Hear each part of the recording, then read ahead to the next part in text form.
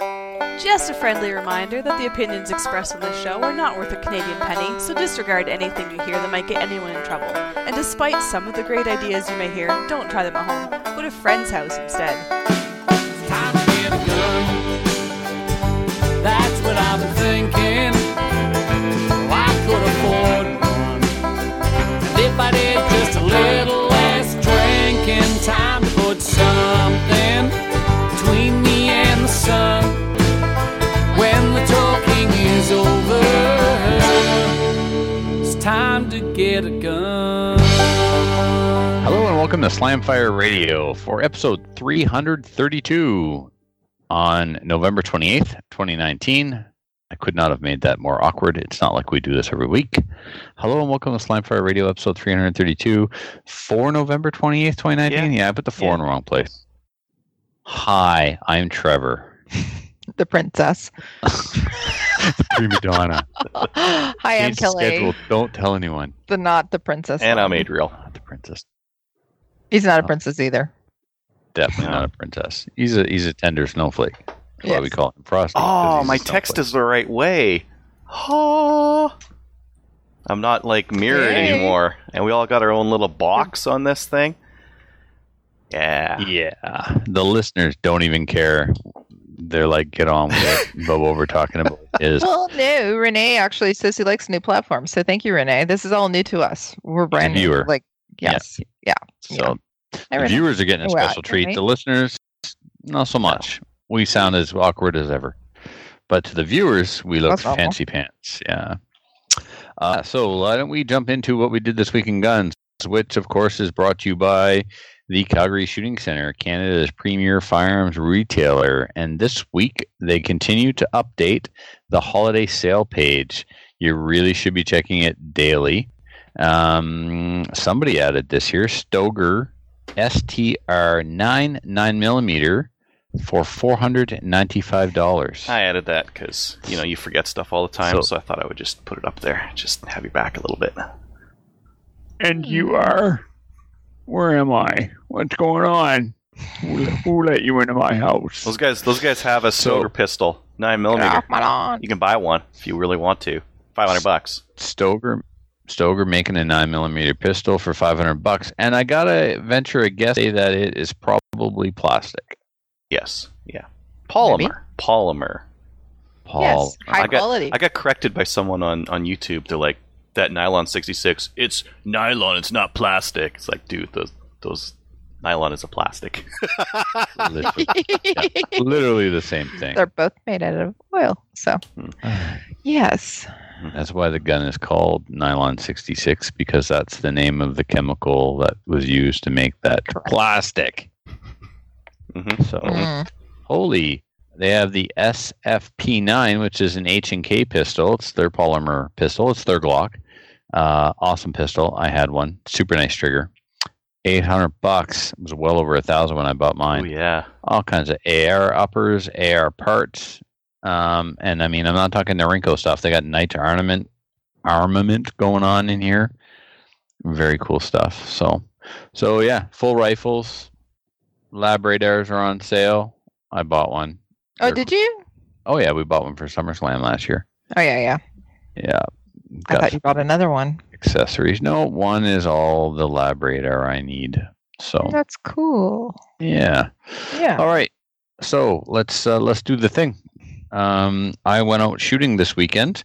Other Trevor joined me. We went to the range. The range is not accessible by car.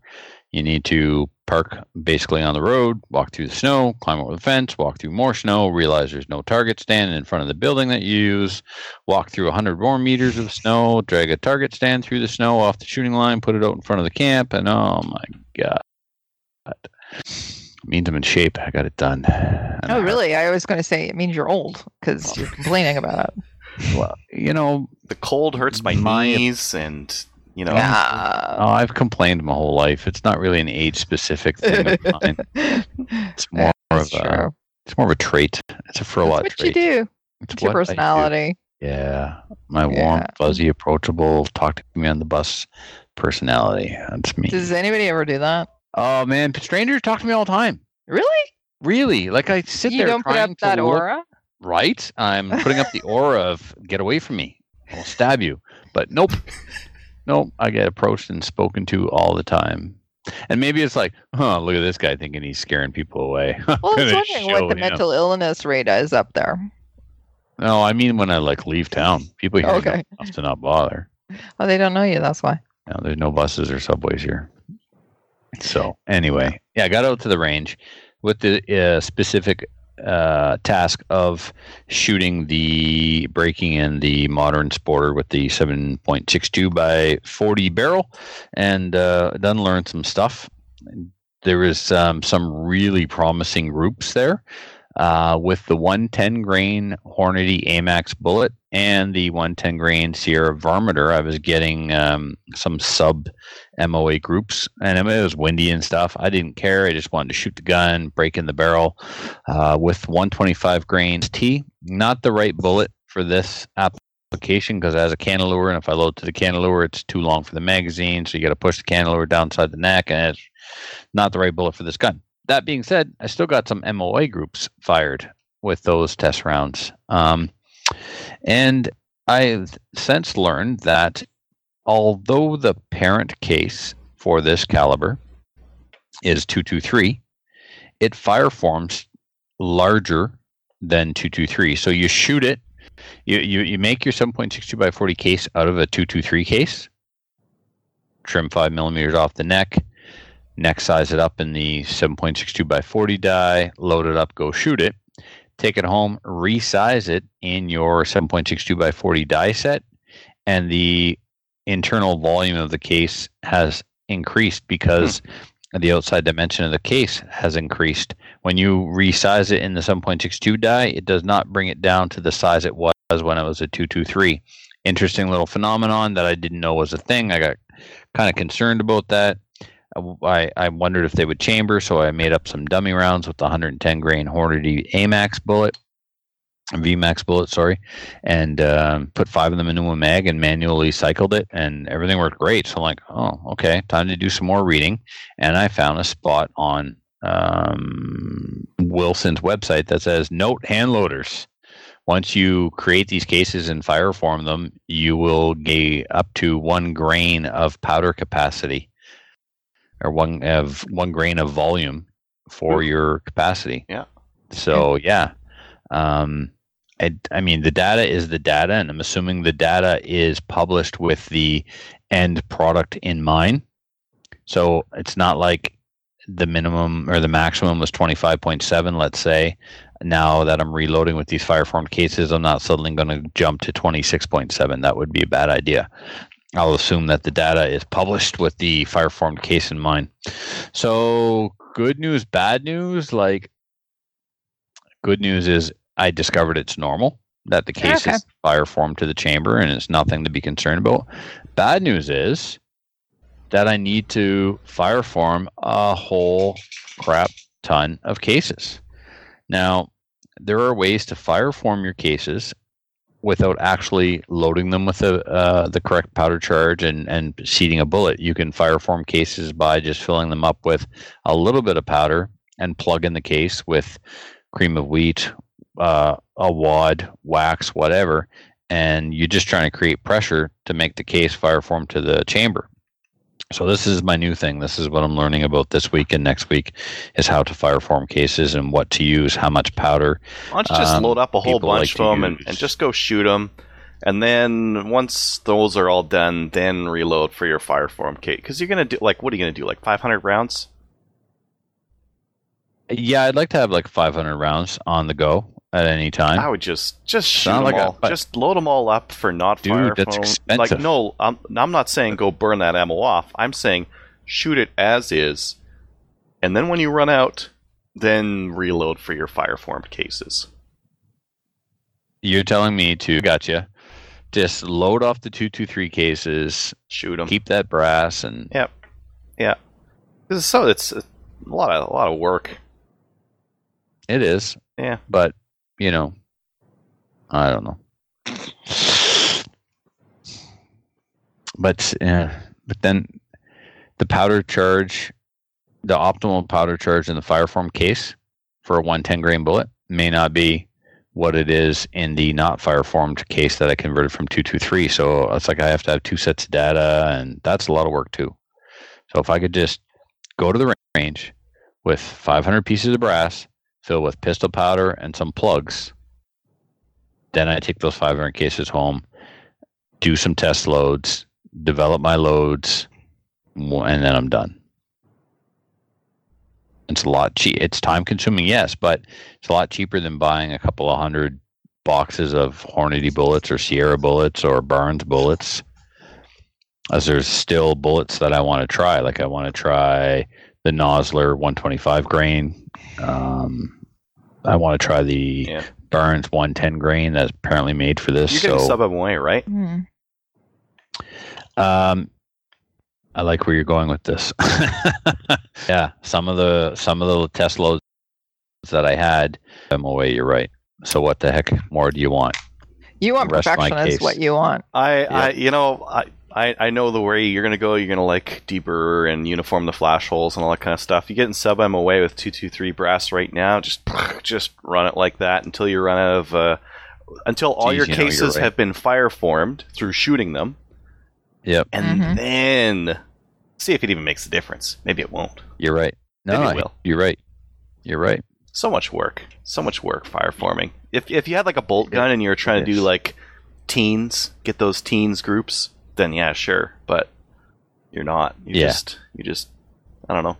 What are you doing with this thing? Shooting coyotes? You can now, right? Shooting next year? Yeah. Shooting maybe a deer? All maybe manner of game. Yeah. Deer and bears, the primary focus for this firearm. Yeah, you're not wrong, man. You're not wrong. And I'll even go so far as to say you're right. What? That's very rare. I know. I thought for sure we were going to have a fight last week about the WK changes, but you just you switched on me. I did. I was ready to come at you with both barrels, tell you how wrong you were. And then what's that, Kelly? You soft.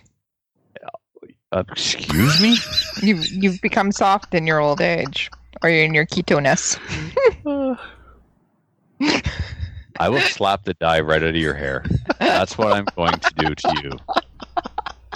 And we'll see who's soft. Oh, you're damn right it is. I'm coming for you. Okay, so I continued on with other reloading projects. We had another snow day on Monday. We don't call them snow days anymore. We call them reloading days. And thanks to thanks to Casper for that. So what did I did a bunch of 9mm. I'm doing that whole brass thing and reloading 9mm. I got some reloading tools that came in from Brownells. I'm soon going to start prepping 223 and 22-250 cases. Maybe I'll fire form them. Maybe I won't, because those are my bolt guns. So I probably will. Playing a lot with my Hornady overall gauge. I got to tune in and watch the reloading podcast live the other night. That was fun. I miss those guys. It was good to kind of it was good. I found out while watching that Mike's going to have me on to discuss this project, so that's pretty exciting. Well, that's exciting. Are you still actually listed as one of the co-hosts? I don't know. It's been a long time. I certainly wouldn't be. I haven't listened in a while. I certainly would understand if I was taken off of the rotation. I wanted to do like an article or a separate video on 7.62x40. Like it's interesting. But another day. It's really not interesting. Not today. Yeah. Today is not that day.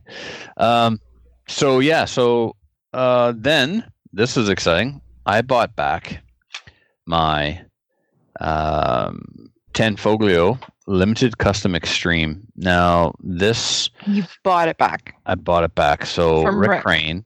Yeah, Rick Crane, the section coordinator for IPSC Newfoundland, bought this from me so I could buy Sean's Apiro. I always wanted Apiro because I had a 2011 before. 2011's a standard division gun, shoots 40 caliber, and the Apiro had an island barrel. So where the front sight was, it was actually on the barrel, not the slide. So the slide would reciprocate, but the front sight wouldn't. The front sight would simply, it would just move upward under recoil, not up and back and forward and down.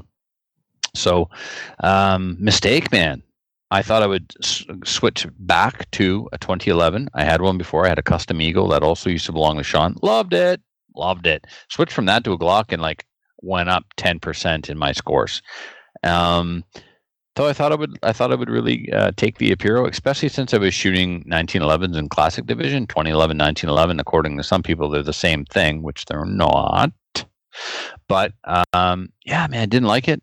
Didn't shoot it well. Had problems with the safeties. And talking to Rick at Muffin's SummerSlam after party, and he was saying, I think I'm going to go in production optics, so I might have to sell your gun. I'm like, mine. He worked out a deal with me where I was able to pay for it in installments, so I really appreciate that. And I got her back, and I'll say it before. I've said it before, and I'll say it again.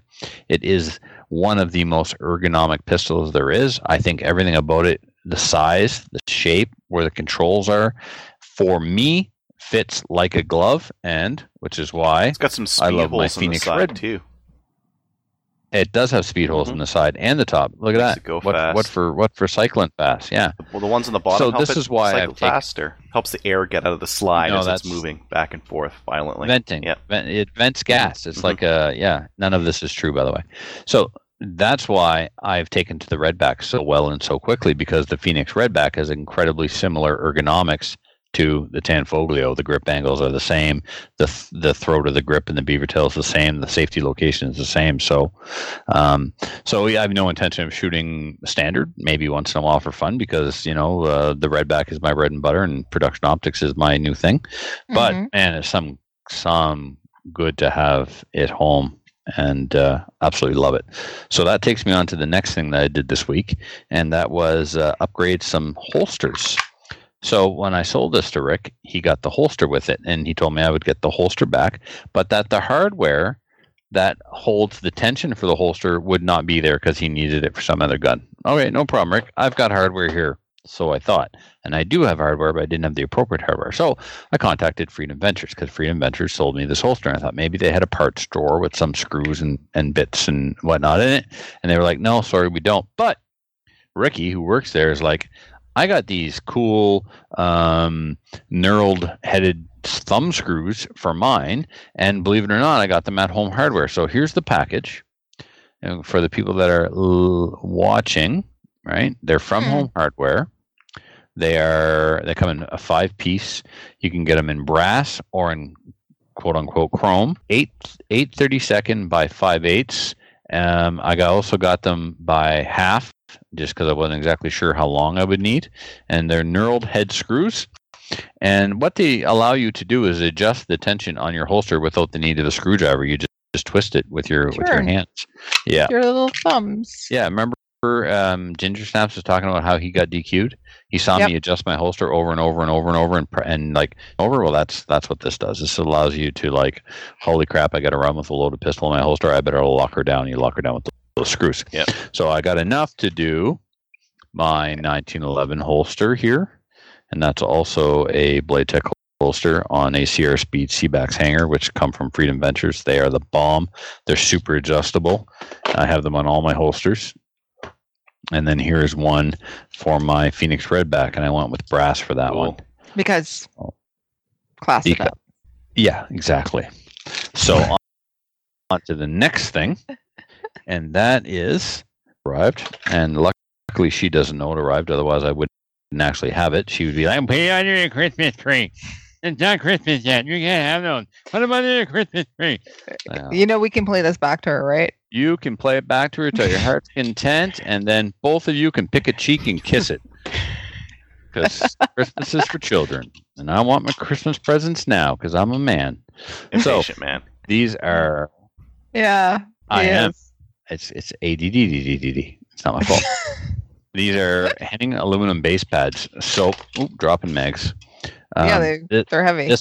This is what the mags came with, just a regular flat black plastic base pad, not a whole lot of meat on there. Now compare it to this thing, it extends, it makes the mag a little bit longer, makes it a little bit faster to get to, and a little bit easier to control, and a little bit faster heavier. to insert the gun. A little bit heavier, Kelly, you're right. And very much easier to run with a mag. Very much cooler. Yeah. And blue. Blue is my favorite color. All my archery equipment was blue. I've got aluminum blue grips coming from Phoenix for the grip panels on my redback. So I'm going to be all snazzy matching and stuff. Matchy? So, I mean, I'm shooting a Millennial division. I might as well, dress stuff up. Millennials. Yep. Millennials. And, it's optics. oh, right. Seniors. Yep. No wonder I've been eating fish all week and thinking they taste good. I must be getting old. Goodness. What's next? Like Robitussin? Yes. Oh, Or no, that Buckley's. crappy gum. Buckley's. Thrills. It tastes horrible, but it Thrills works. gum. It Oh, does. those taste like soap. Yes, they do. You might as well blow a spruce tree. Okay. That stuff. Show notes. What else did I get up to? I did a ton of stuff. Oh, and then I attended an IPSC New Brunswick meeting, so that was cool. Some of the things that passed of note. So we went there. We work on policy and stuff. So You're gonna make a sandwich. sure, make me one too while you're at it. The whole purpose of the whole function of the Board of IPSC New Brunswick is to promote the sport of IPSC and help it grow. Right. So you sit around the room. Two things. You also want to move towards becoming a professional organization and be on par with Hockey New Brunswick and Soccer New Brunswick and all that stuff. So a couple of things we did was we're now requiring that our instructors pass a criminal background check, and specifically with a vulnerable sector check, which is anybody who volunteers for an organization. If you walk dogs through the SPCA, they want you to have this. If Obviously. you actually are a Project Maple Seed instructor. Right. As well. And I actually said that at the meeting, Kelly. I'm like, I had to do this for Project Maple Seed. I got it done. If you're, it makes us look more professional. It shows due diligence. It shows that we care about the people that are participating in our sport. Right. We have both seniors and children on the line. Do you find it amazing that Gallon passed one? I do, actually. Now, remember, Gallon, and I don't know if I talked about this last week or not, but Gallon keeps giving me a hard time. He's saying that he sent us a copy of his STD blood work, and he wanted us to share with the listeners, proving that he was actually right. And I'm like, no, you didn't. Anyway, I found it. It's in there. He really did send that to us. Maybe we can post it. Take a screenshot of it. He sent it to us, and we're going, we're not going to do that. It's a very odd thing to put on a pro-gun podcast. But Gallon uses his indirect fame that he acquires through the show as a means to get swiped left on or right on or whatever that is. I don't know. So, you know who's his official photographer for Tinder? Oh my goodness, who? Hello. Oh, Kelly. He said his game stepped up since I started taking pictures of him at events. Seriously. Well, he owes you a bottle of whiskey. He owes me something. Yeah. Easy what to wish for. So you might not want the offer of repayment that comes your way. No, I don't. Anyway, so there's that. Anyways. There's that. Also, when you have a sanctioned match in New Brunswick, IPSC New Brunswick sanctions it. That means we approve of it. Endorse it. We endorse it. We say that it will follow our rules, that it will be officiated by actual certified officials that have been trained, that the participants will have qualified for a black badge, right? So if something does happen, you have some credibility. If you have an outlaw match and there's an accident, you risk having your club shut down. So we charge a sanctioning fee, and the sanctioning fee helps run the section. It helps pay for courses, et cetera, and so on. It also helps cover the cost of our provincial championships, because the section is responsible to host the provincials, but we don't run a club. We don't run a range. So we are at the mercy of our membership to come forward and say, we will do this on your behalf. Okay, well, great. The deal is then there's a financial arrangement that's determined between the section and the club. But regardless of that, the section always provides the awards and the targets. So the money for these things has to come from somewhere, and one of the sources of income is sanctioning fees. However, when you're a small program and you don't have a lot of resources and you don't have a lot of props, every penny you make helps pay for that stuff. The way the sanctioning fees are collected by the club at the time of registration, but really it's the competitor who's paying it. It's just funneled from the competitor to the association by the club. Non-IPSC members at the club don't realize that written was really them just holding competitors' money, and now they're funneling it over to IPSC New Brunswick. Once it's in the club's account, as far as the club's concerned, it's their money. When in reality, it's a sanctioning fee that was collected on behalf of IPSC New Brunswick by the club from the competitor, and now it's being sent to IPSC New Brunswick. So a proposal was put forth to limit the maximum amount, or to incorporate a maximum amount that can be paid. So now clubs will only ever pay up to a maximum of $500. So if your club is if you're having a bunch of matches, you might as well just write the check for $500 right now, send it on in, and then that's it. You're good. You're paid. After that, doesn't matter how many matches you put on, what you charge for a registration fee, you're covered. So because right now some clubs are paying double, maybe even triple that in sanctioning fees. And then it was also a motion was passed to make it mandatory that practice score be used. And it's not mandatory. It's not mandatory. Huh. Some people still aren't using it. So the reason it should be mandatory is so that people can people can always register through the website. Walk-ons are at the discretion of the match director. Payment is at the discretion of the match director, but there should be a record of the match on practice score, and that can be used for record keeping. Who got DQ'd because we got a bet, and then of course the scores be done on the tablet and then be uploaded, right? And this is important also for team selection. That was the other cool thing that happened is Mo last year wrote up a proposal to amend our team selection process or criteria or policy. And so these three individuals, I can't remember if it's two or three. It's Justin and Joe for sure. And there might be a third one on there. And if there is, I apologize. So they're already going to work and figuring teams for 2021. 2020, we're going to use the old system, but 2021 will be the new system. And it's looking pretty good. Like I'll have a spot on the production optics team because of the people that are there. It's doubtful that all of them will go to the nationals. So we'll go to the list, the combined list, and we'll go down and say, okay, do you shot PCC, Trevor, but do you want to be on the production optics team? There's a spot. You want to be on the standard team? There's a spot. You know what I mean? Mm-hmm. So, and then I installed some gas blocks on some rifles. They came in. You can't see it. So it's a Superlative Arms gas block. They're adjustable. I got one for my Modern Sporter because Ryan Stacy said so. That's good enough for me. Basically, we don't know how much gas this cartridge is going to create, and it may overgas the rifle. So that's why we went with a Superlative Arms adjustable gas block. What's cool about this adjustable gas block is, one, it's super easy to adjust, and two, it doesn't choke off the amount of gas going into the rifle. In fact, what it does is bleeds off excess gas out the front. So I put one on the Modern Sporter and one on the SLR. The reason why I put one on the the SLR is because the SLR has a lightweight bolt carrier group. And so if your rifle with a full auto bolt carrier group or even a semi-auto bolt carrier group runs well and is reliable, that's because there's a lot of gas slamming it back. So you got the same amount of gas, but you've reduced the weight of your bolt carrier group. Now you're slamming that bolt carrier group to the back of the rifle much harder than the full auto one did. So what do? You throw in a heavy buffer. Okay, well, what was the point of going to a lighter weight bolt carrier group only to put the weight back into the gun with a heavy buffer? Mm-hmm. So you want the lightweight bolt carrier group, you want the lightweight buffer, but now your gun's overgassed and you're getting excess recoil. So put a adjustable buffer or adjustable gas tube on there.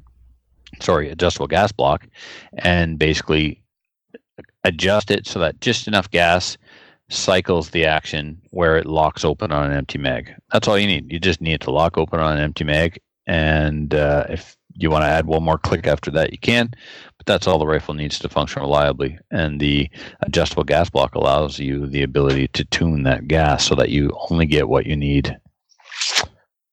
And that's it. That's all I did this week. What about you, Adriel? Did you kill a deer, and are you sending me back straps? No. I'm not going to mail anyone back straps. And I suck also. Yes. No, I got skunked. I got skunked on deer. I went out again on the weekend. Really? Yep. Yeah, and Well, I didn't see you post any pictures. So. man, It could be worse. Mhm. Adriel, it could be worse. Did What? Gallant show you guys the picture of the deer that he shot? Was it like a little baby deer? No. When the DNR officer asked him where he shot it, he answered, and I quote, directly off its mother's tit. He shot a fawn. Okay, well, No. those are good eating. It's being held up by the hindquarters by the bucket of a tractor. Only the tractor is a lawn tractor. Yeah, those are good eating. Yeah. Look, if he gets 75 pounds of meat off of this thing, I will be amazed. No, you won't get that much Really? off a yearling. No. No, but yeah, so I went to a couple of. I saw a ton of mule deer, which I don't have a draw for. I just saw mule, and I wanted a whitetail. So I went to one spot. All I could find were mule, and I think they've actually crowded out the whitetail out of that spot. And the other spots I went, they're just ghost towns. There's nothing there. Question, bud. Mhm. Can you purchase the whitetail license, but need to be drawn for That's muley? correct. Yeah. Is that a population thing? There's less muleys. Is There that what's are up? less muleys, but for whatever reason, the reason is sure. habitat. The place I hunt is great for mule deer, and if I can get a draw for a mule deer, I can go shoot one. I walked up to some. There was some that I saw at like 300 yards away, and I'm like, I got to go that way anyways. I just kept walking, and they just stood there and waited. I hear they're pretty dumb. Yeah. Like you can bow hunt them in a field. Well, like when I watched Meat Eater, and they were talking about like these cagey mule deer and how hard they are to hunt. I'm like, nah, these are the dumbest deer I've ever come across. Compared to the whitetail, they see you at like 300 and they're gone. But the mule deer don't seem to care. Even when I walked up on them, I went to this one spot, and there was just over a hill, maybe 50 yards away. I see these two heads pop up across the horizon and look at me. I could get you. They're doing Yeah, this. yeah. How's it going? Yeah. You're not gonna hurt us. Yeah. They're doing this, Kelly. Yeah. Anyway, so I got skunked on deer, but I had a lot of fun. A lot of good Oh. hunting. A couple coyotes and all that. So that was all good. I think next year the thing I need to do a little bit more is scout. I had assumed that they would be basically the same as they have been the last couple of years, and they changed what they were doing. A farmer moved some cows into one of the fields that's right next to one of the spots, and I think that moved some of them out because they just weren't there anymore.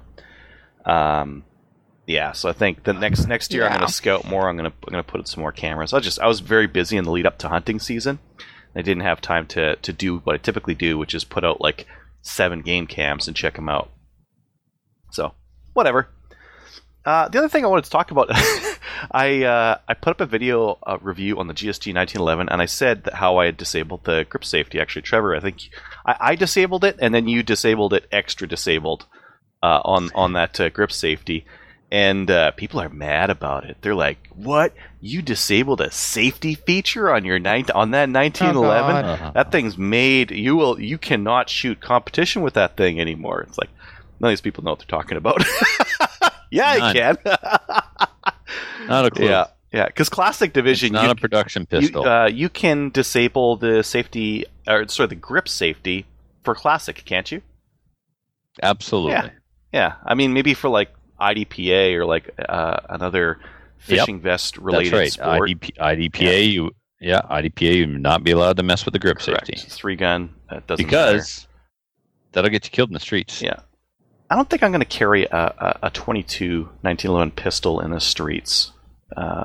Yeah. No, just the act of breaking the grip safety would get you killed in the streets. You just don't do it. Breaking the grip You're safety. living dangerously. What are you talking about?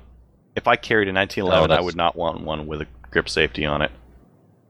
Right, but we wouldn't carry 1911s because They're terrible. They're a terrible choice. Anyways, I found it funny that lots of people were real mad and lots of people were telling me I was wrong and I couldn't compete with it and whatever else. Not that I'm going to compete with it. Adriel, you're wrong. I know. I am Well, told very frequently. Yeah. Apparently not tonight though, because Not Trevor said tonight, you're right. Yeah. Yeah. I got a new mic. I use Look, I don't have this thing in front of me, like taking up space and having to like. Yeah, but that's all professional. Yeah, but I had to like keep a certain distance away from it. I listened to a couple of shows and like, oh my god, the volume changes so much. Up and down. Yeah, so I got one like sticks on my headset and works, and it's got a mic mute thing that works and whatever. So hopefully my audio is a little bit more. Does it have a tune out of Trevor? Does it tune out Trevor? Button? No. No. It doesn't have that. I wish I had that. And then for our video viewers, we're doing something a little bit different. We've got kind of like these 4 different cells, Skype. Skype. Yeah. The panel, more of a panel look to it. I like that you put our names and our monikers on it as well. It's awesome. Yeah, your background is too light, so I had to change your text color. But yeah. That's neat. What else? Let's talk about something gun related. So my buddies had this Remington 581, which is a 22 581. Yeah. Magnum? No, 22 LR. Really? Yeah. He's had it for a while. The clip there's a magazine guide on it that's broken, and so I wanted to fix that. I'll show you this. So it's a bolt action 22. Try to take the bolt out, pull the trigger. Oh, it doesn't. You can't. It doesn't work. Oh, Kelly knows these. Okay, yeah. Yeah. Yeah, you got to push the safety forward, and then the bolt comes out. Mm-hmm. And then the bolt comes out. Yeah. Now take a look at this bolt. Look at that. Look how many lugs are on there. It's got 6. Yeah. So Remington had their all of that. 788, I think is what it is, in the 80s, 70s, 60s, somewhere in there. They ran these rear-lugged 308s, and they're like, why don't we do these for our 22s too? So that's what they did. They made these crazy multi-lug 22 rifles. So I thought I'd show that because It reminds me of my old 525. In some ways, Remington 525. Grew up with that gun, loved it. I'd love to get another one someday. Well, sold it before I knew I should have kept it. Dumb. Yeah. Anyways, that's got kind of neat bolt lugs on it. With this being Black Friday coming up, I might also purchase a different 22 tonight. I'll show you that, guys. Oh, okay. Mm-hmm. So what? A Mossberg. You said you Plinkster. Might as in. Oh, I buy guns that I don't necessarily want to buy, but that I don't have enough reviews out there, right? Right. Yes, enough. I have. And on a Black Friday sale, it'd be a good price, and then you turn around and sell it for even more. Yeah. Yeah. Because there's not that many reviews out on the Mossberg Plinkster. No. So I thought I would pick one up. Kelly, what am I going to find? You probably have the most experience with Mossberg Plinksters. No, actually, no. Not on the line. I don't know. Maple Seed, no. No, I haven't really seen all that many. Okay, good. Well, Mossberg makes a nice shotgun, so yeah. I'll just leave it there. No continuation, no and. I might hit the Edmonton Gun Show this weekend. It's going to be Saturday, Sunday, but I've got something going on Saturday, so Sunday maybe. 3-gun meeting tonight, so go and talk about what we're going to do in the snow and cold for our match in December. I think I'm going to wear that red jumper snowsuit thing. I think I mentioned that before. Oh, are you? Yeah. Why not? Okay. And I'm probably going to run like a polymer pistol, like either my Glock or maybe that Gersan MC28, just because why not? And my white AR, because it's silly.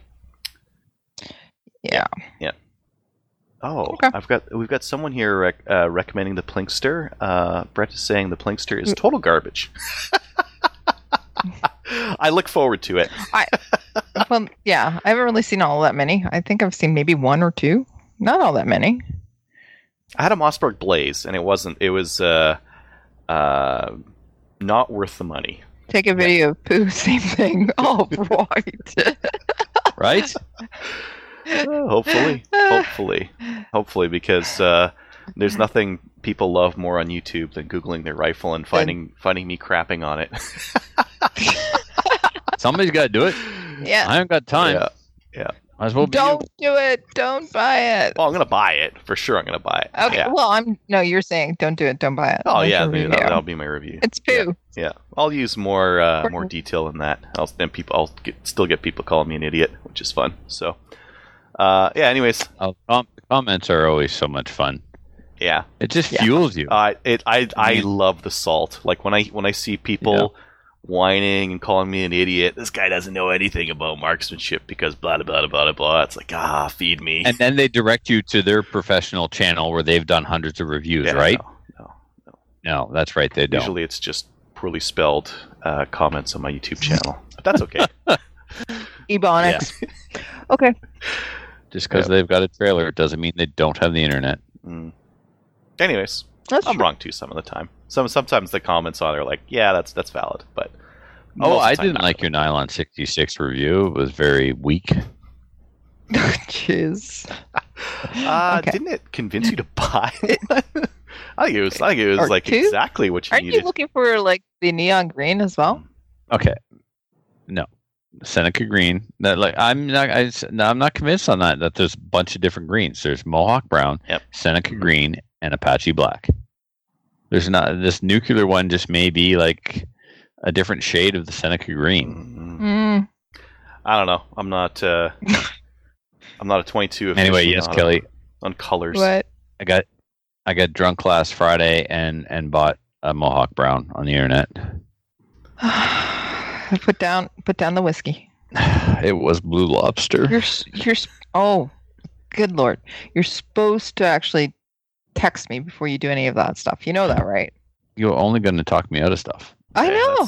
That's the way it works. Check and balance here. No, I get drunk and you talk me into stuff. That's the way it works. So it's $2.75 and it was in Nova Scotia. So shipping? Or are you going to go pick it up? I'll have one of the guys pick it up. Oh, okay. Cool. That's it for me. What about you, Kelly? I went to SFRC and did their pre-Black Friday sales last weekend. So I picked up some PMags. I was looking for some stuff for my AR. Because I actually do want to change some things. So Trevor prompted me to say, oh yeah, I need to do that stuff. So I went over and I was going to pick up some of the Magpul stuff for it, but they didn't have exactly what I needed. So I picked up some PMags and then I picked up 1,000 rounds of the Max Tac 9mm.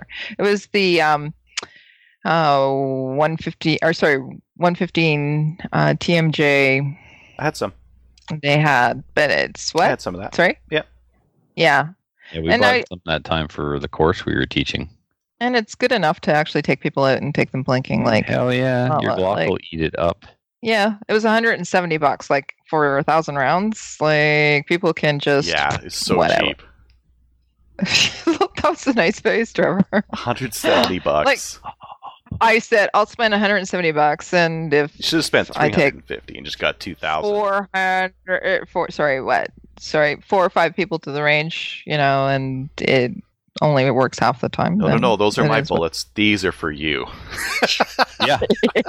No, that's true because all my good ammo has been disappearing. So, well, not good ammo. I want them to have fun and be able to hit their targets and everything, but it's getting expensive, man.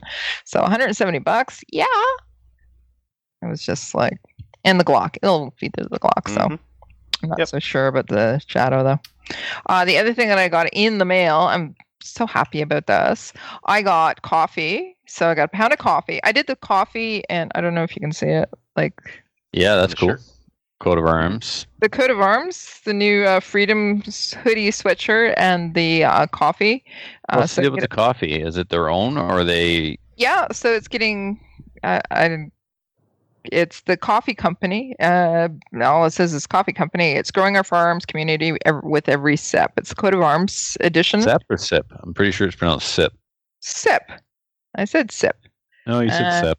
Anyways, it says brighten up your day. It's the coat of arms coffee, and it's a pound of it. So I've been smelling it.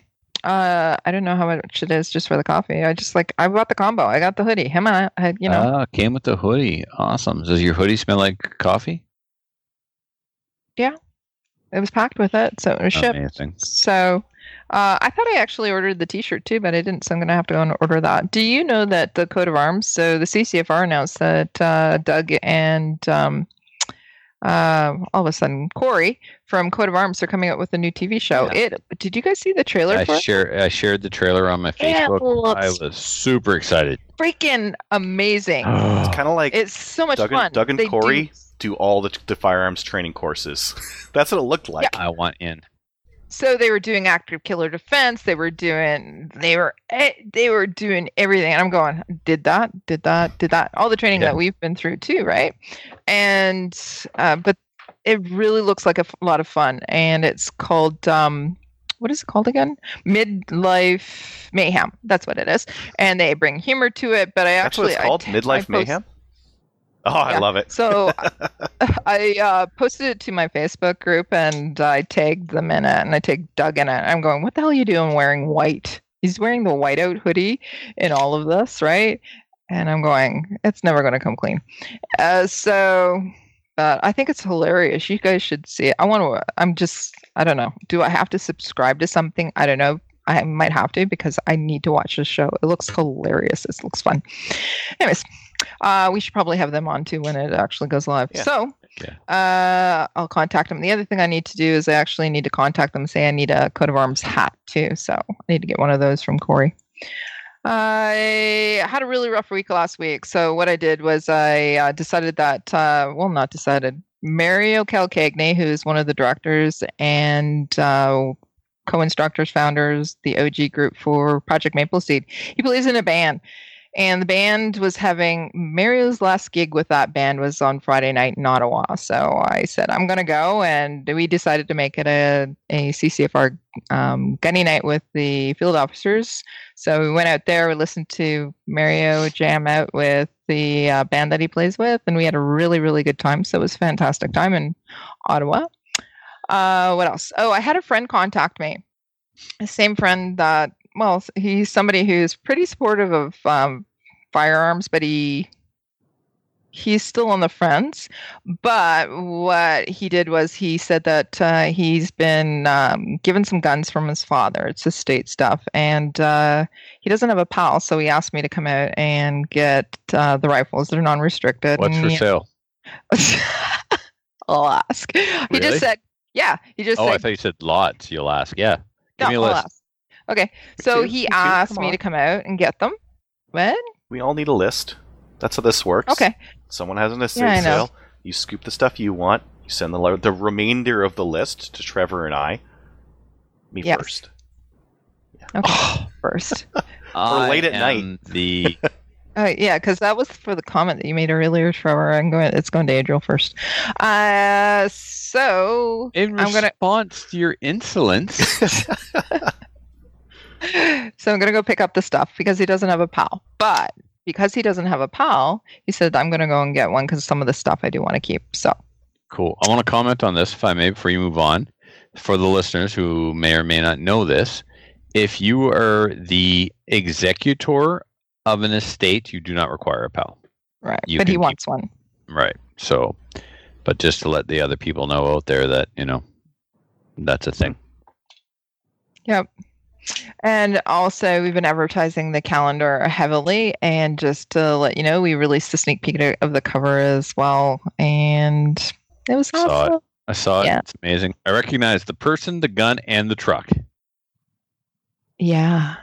Can you buy it yet? All those are, except for the truck, they're all really. Can you buy it? No, we're going to be releasing the link very, very soon. Yeah, but you guys are getting them for Christmas presents. Hello. I thought you said we had to buy them ourselves this time. Oh, I forgot about that. Well, which is it, Kelly? Yeah, you guys are getting it for Christmas presents. Yay! There you go. Yeah. But you know what? Buy another one because you're going to be supporting the cause. You're going to get more Ladies' Day events happening. And you also are going to be able to win more prizes because you're going to have more tickets because each one has a number on it. And you can enter the draw. And then you register. And then you get all kinds of stuff. Right? Mm-hmm. Right. Yeah. So that's it. So the calendar's going to come out soon, but we released all the ladies that are in the calendar, and we also released the cover page. And I gave a shout out to all the photographers. Just want to say that Richard Bone and Baz Kanda, fantastic. We also had Jamie Cameron again this year, as well as a new photographer out in Campbellton as well. I can't remember his name off the top of my head. Michael something. Artistic photography is what he is. But Michael, I know him. He's married to my former principal, Michael Levesque. Sure. Okay. Super artistic guy. Yep. Okay. That's me. That's it. Awesome. Upcoming events. The 10th Annual Podcast Network Charity Shoot will take place at the Rescue Gun Club Saturday, July 4th. Registration and payment through PractiScore. The link is not set up yet. Don't worry, you'll be the first to know. We will post it all over the social media. Cost is $25. We're going to do a mini USBSA style steel challenge match, 4 stages. You can use a 22 pistol, 22 rifle, a regular caliber handgun, or a 22 caliber handgun. If you don't have a black badge, that's fine. You will not be drawing from a holster. We will accommodate you so that you can participate. Can I draw from a holster? Can I draw from a holster? Yes, you can draw from a holster. You have a black badge. And you can use a PCC, which is a pistol caliber carbine. There will be a half a round of trap for those who like trap. About a half a round will help speed things up. I'm trying to learn from last time. Things went too slow, in my opinion. And to keep people occupied while they are waiting for the trap to finish or are waiting for the steel challenge to finish, we will have a base set up with all steel targets that are reactive, but you can reset from the line. No one ever has to go down range. So there's never a stop in the action. It'll be manned with range officers. You go on in there and shoot your handgun or your 22 rifle at steel targets and knock them over. Then a little extra fundraiser. We're going to have a call-out challenge. We'll set up the dueling tree, and you pay $5 and call out the person you would like to challenge, and the money goes to charity. And hopefully you win, and you get to embarrass and ridicule that person both live and on social media. And who doesn't like some online bullying? All right. If you have any upcoming events you'd like to tell us about, email the show at slamfireradio@gmail.com. News: Tracy got banned. Yeah, she's back though. Yeah, she's back. Not a lot of details. I've spoken to her. She hasn't really explained to me why she doesn't really. It. Oh, she did. What's she saying, Kelly? Never mind. Sorry. All right. Never mind then, Kelly. Yep. Yeah. So anyway, for some reason, Tracy Wilson's account got banned. We know the reason is because, well, we're speculating here. One of the reasons is because it got banned soon after. Tracy Wilson? Yes, but soon after she posted the meeting at the Toronto where they voted against. What did she for? What? 21-2. She actually just posted on social media that that the Toronto municipality or councillors voted to ban handguns, and that's not really the answer to the problem. And then she got basically booted off Facebook. Yeah, so somebody reported her account and they looked at it and, they deleted it, though. They didn't just, ban her or, put her on a timeout. They deleted the account. They deleted it. So she had to prove that she was who she was. Wow, man. Savage. Mm-hmm. And the next one, Adriel, do you want to talk about this one? Yeah, it's a little video clip that's making its rounds. I think I found this one on... I didn't find it on Twitter, but it is on Twitter. And it's a little video of someone in the crowd asking the Toronto City Council, so what do you have to do to buy a gun in Toronto? And silence. And then someone's like, nobody knew. I'll have to defer to this person. And then silence. Nobody knew. Nobody has any idea what it takes. But they still voted 21-2 that they should actually ban them because they didn't know, and they also don't know how many guns were illegal guns were used in commission of a criminal act. They don't know. Don't care. Yeah. They don't want to do something effective. They want to do something. It's the appearance of doing something that matters in politics, not whether or not it's effective, not whether or not it works. As long as you're seen to be doing something so that you can get votes, that's the only thing that matters. Yeah. So. I don't know. It's a very funny Leftists. clip. If you want to find it, I'll chuck it into the show notes. It's Please do. Funny or make me want to hurl? well, for you, probably make you want to. For me, like sitting comfortably in Alberta, it makes me laugh. No. Yeah. Speaking of Alberta, Oh, yeah. why don't we have in the news from Alberta today with the motion that was presented or tabled in the House Passed. in your Passed. Passed. Yeah, we don't So go ahead, monkey talk to around that. with What happened stuff. today? We just passed a motion saying that Alberta supports the lawful use of firearms for hunting and sport use. Don't forget that one, because the federal government seems to have Right. forgotten about that one. If you're not actively trying to ban them, doesn't it? I mean, this is our side virtual signaling. This is our virtual Mhm. signaling. Yeah, very much. It absolutely is. It's it won't actually do anything. What is this? No, it won't do a thing. They're already legal. And you're not trying to ban them. So just the fact that you're not trying to ban them means you support the legal use of Right. firearms. So But what does it mean? Well, not last week, the week before when I was on, also New Brunswick, right? They sent out the Ministry of Natural Resources, right? Well, that's different. This is going to changing do law. something, Kelly. That is an I amendment. know, but it's still It's an amendment to the Wildlife Act to allow Sunday hunting all year instead of just during the last 3 Sundays of deer season. hello, positive. Very positive. Are you And- like?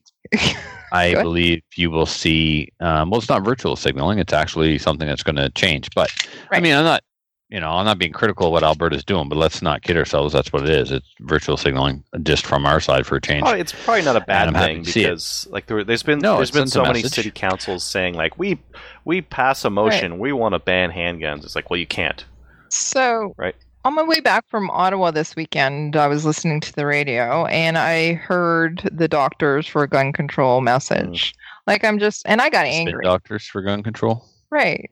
Because I know that we wouldn't be able to actually put anything on to counter that. Yeah, absolutely. It's discriminatory. It's not fair. Right. And if we tried and they said no, do we have grounds for action? And do we take that? That's a question that needs to be. Sometimes trying around. and being told no is something that you can use for PR.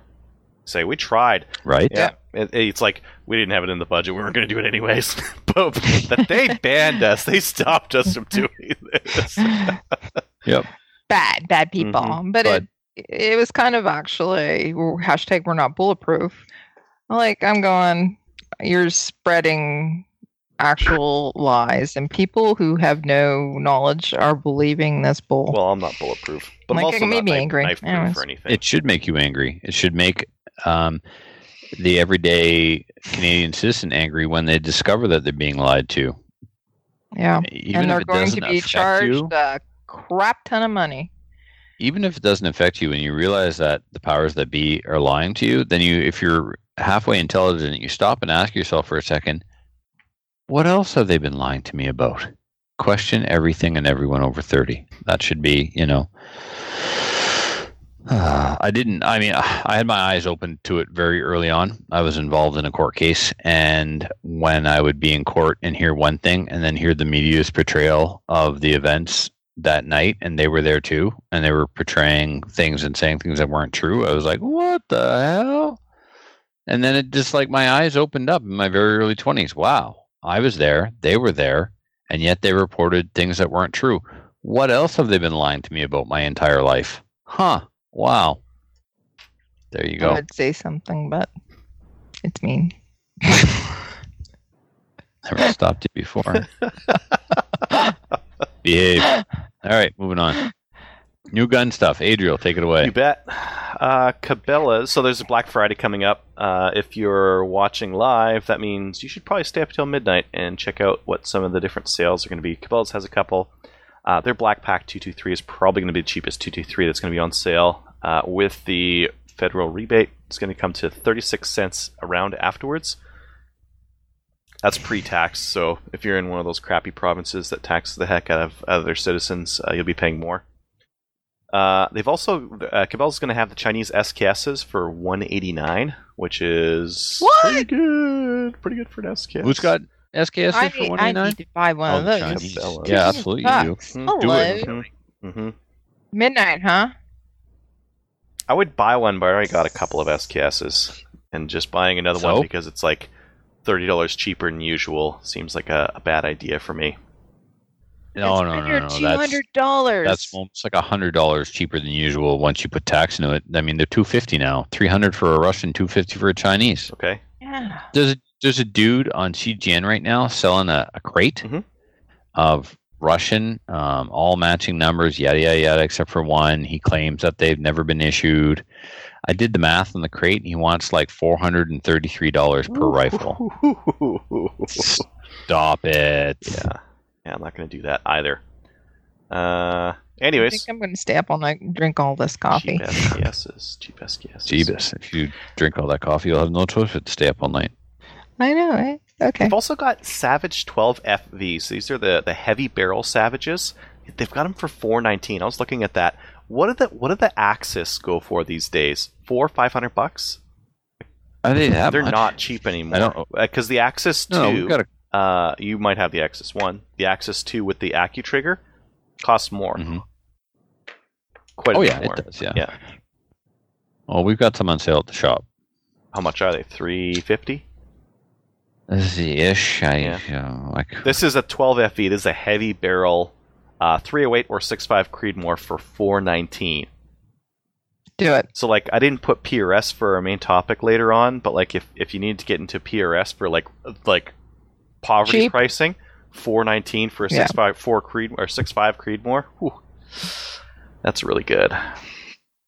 Yep. This next one makes me cry because of a voicemail on my phone yesterday.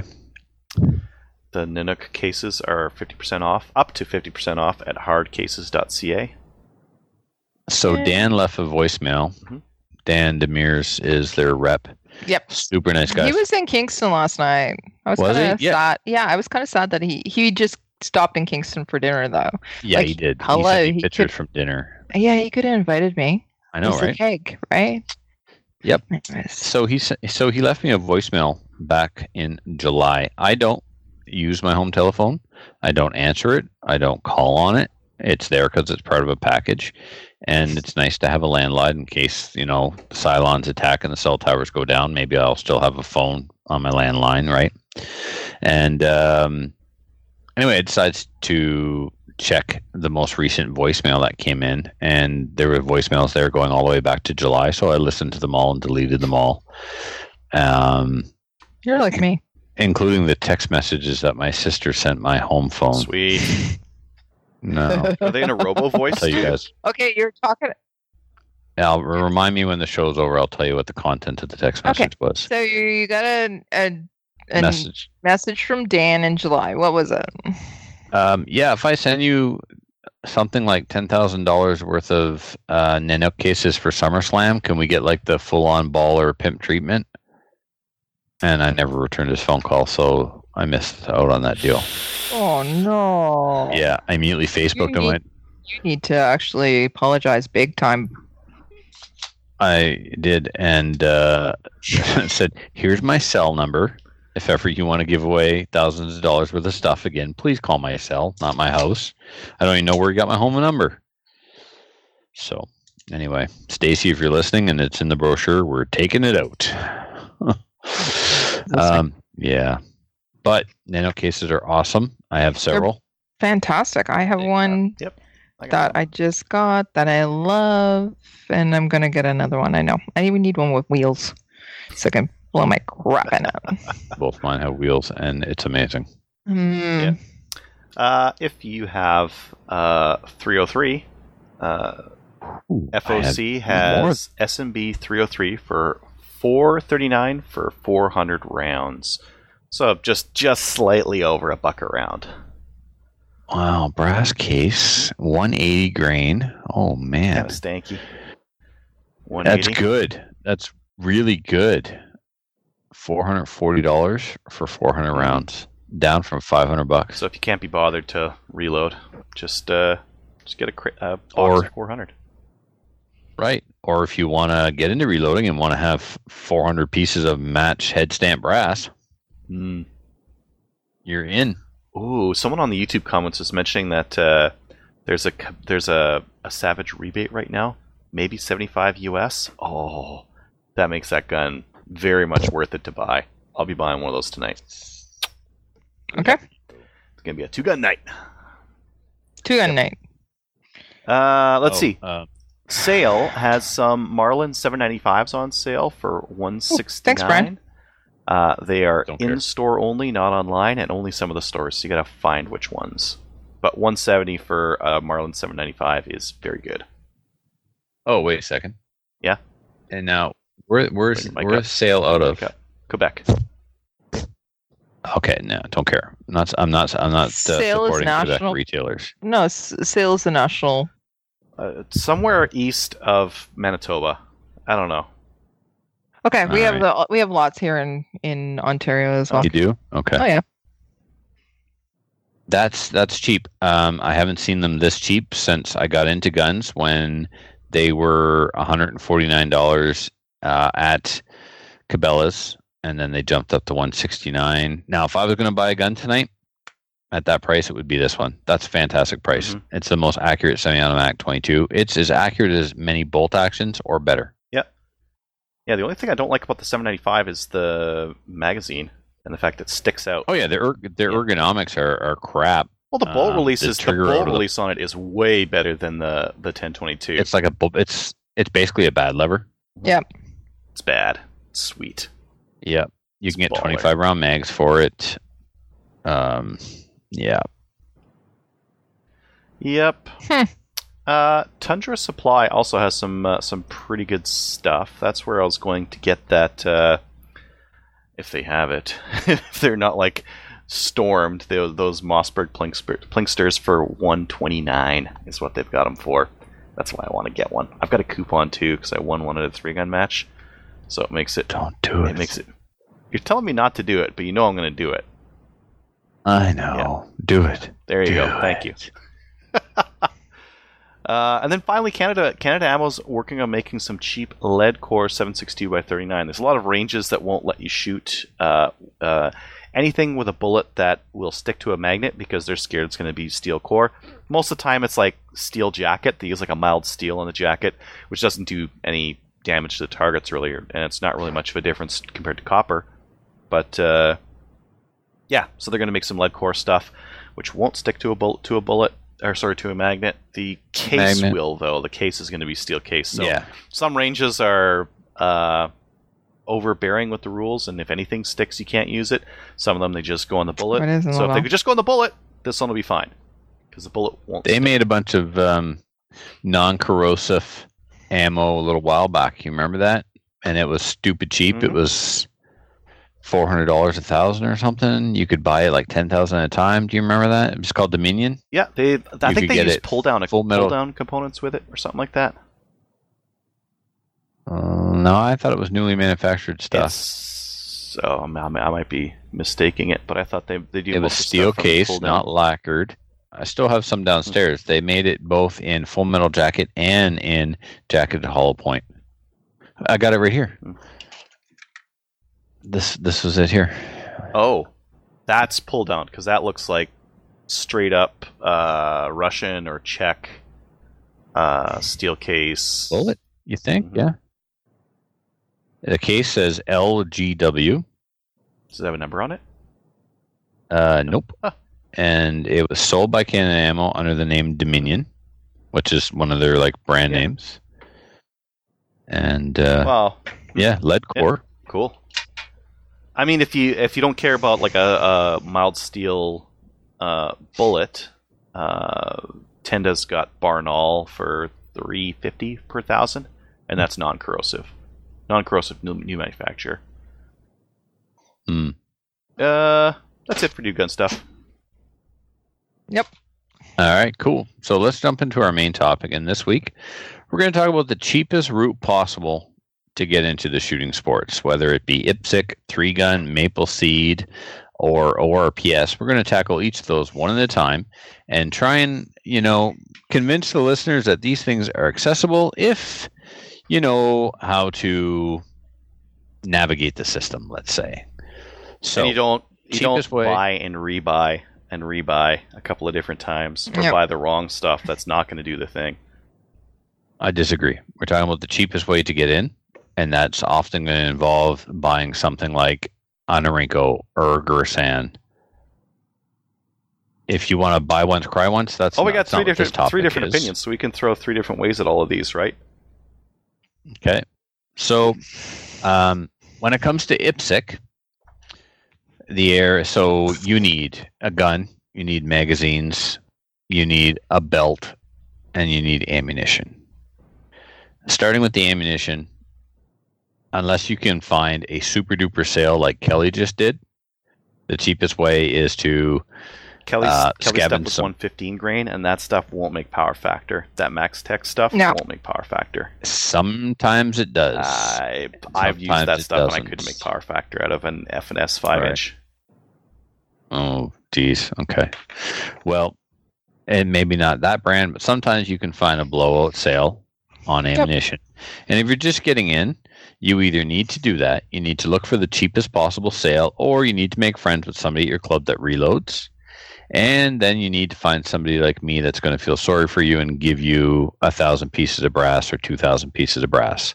And then you go out and you buy some powder and some primers, and you have that buddy. You bring him a 6-pack. You give it to him when he's done reloading your ammo, not before. And you have your ammo reloaded for you. Bump some brass off somebody, and then go buy the powder, go buy the primers, go buy the bullets. Heck, cast your own bullets. If you really want to do it on the cheap, find somebody again in your club who's into casting bullets and get them to teach you how to do it, and go and do it yourself. There's nothing cheaper than turning wheel weights into bullets. Now, I These think things that, can like, happen. running cast bullets and reloaded and that kind of thing, when on the absolute cheap, I think that's where you're going to run into some reliability issues and some issues with those bullets not being casted properly and having flashing on them, or sizing or something like that. I wonder if, like, for a new person, like if you had a brand new person, It's easier just to get manufactured. would you just say, like, go buy a 200 pack of Blazer brass and just run that stuff, 124 grain? I'm sorry. I thought it was the cheapest route possible. It is. And you have Okay. your own To get interpretation, into- and I got my own interpretation, which makes it interesting. No, it's science. It's science and it's math. Turning wheel weights into lead bullets is the cheapest thing you can do. Correct. Okay, Now- what was the other piece? Cheapest? Yes, but to get into. Well, you need the bullets, and that's the cheapest Yeah. way to get bullets. But It is the probably somebody's not going to cheapest. go and do all of that just to get into the sport. Maybe they don't like it. So, Nope. And so it's not for everyone. If somebody in my area wanted to do it, they have access to people who have access to these things. So chances are this is not a viable solution for you. But if it is, if you've got somebody who is experienced and can either do it for you or show you, that's the cheapest. Mhm. Followed by just buying the components and making your own, followed by buying ammo on sale. Right. Those are your cheapest things. Yeah. Now, holster, mag pouches, you've got a couple of different options. This, I will say, like what Adriel said a while ago, buy once, cry once. You can upgrade guns, but if you don't buy the right belt and holster and pouches, you're going to buy something that either doesn't work or doesn't last. Now, people upgrade their belt and stuff all the time. All of a sudden, they don't like Sierra Speed pouches, and they want to upgrade to Double Alpha pouches, or they want to upgrade to Ghost pouches, whatever. You can scour the internet for quality used stuff. So you could, instead of buying a brand new belt, brand new pouches, buy someone who has a belt that's no longer needed. Buy something from someone who's getting out of the sport. When I got in, sometimes you find those guys on CGN that are selling the whole kit, the belt, Yep, the that's how holster, I the got it. mags, the mag pouches, the gun. You can get it all at multiple- pretty good pricing because all that stuff costs, like, it adds up, right? Dude, listen to this. When I got in, what happened was someone left the sport, so one of the guys in the club bought him out in hopes that somebody new would come in, and they would be like, "Here, Trevor, here it is, all one shot." Put this I on. got it. You ready Put this for this? on. Yeah. I got the range bag that I still use today. This is going back 2011. I got the range bag. a Sierra Speed belt with Sierra Speed pouches and a Sierra Speed race holster, 5 magazines, and a Glock 34 that already had a trigger. Sorry, Glock 35 that already had a trigger job on it for $1,100. Nice. Yep. That's good. Hard to beat that. So the other way you could go is there's a lot of airsoft IPSC gear out there. Some of it good, some of it not good. It's very important to ask questions before you buy something. You don't know how many times someone sends me a link to a product and says, "I just bought this. Is it good?" You did that out of order. That's what they do with my YouTube videos too. I think they buy it first and then they go Google it to see if it's any good.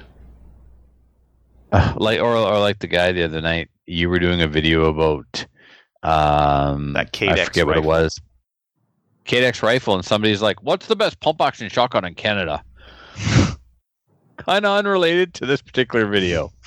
Anyway, when it comes to the airsoft stuff, holsters, I've got one, still have it in the drawer. Modified it to work with a Glock. Mag pouches, good. Muffin's still running a set of airsoft mag pouches. That's what I'm running. 2 sets. The belt. Sets. There you go.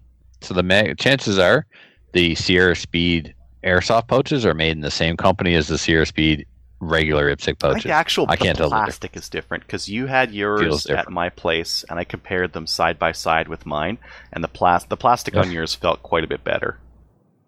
Okay. And yet you still have yours going without any problem. Right?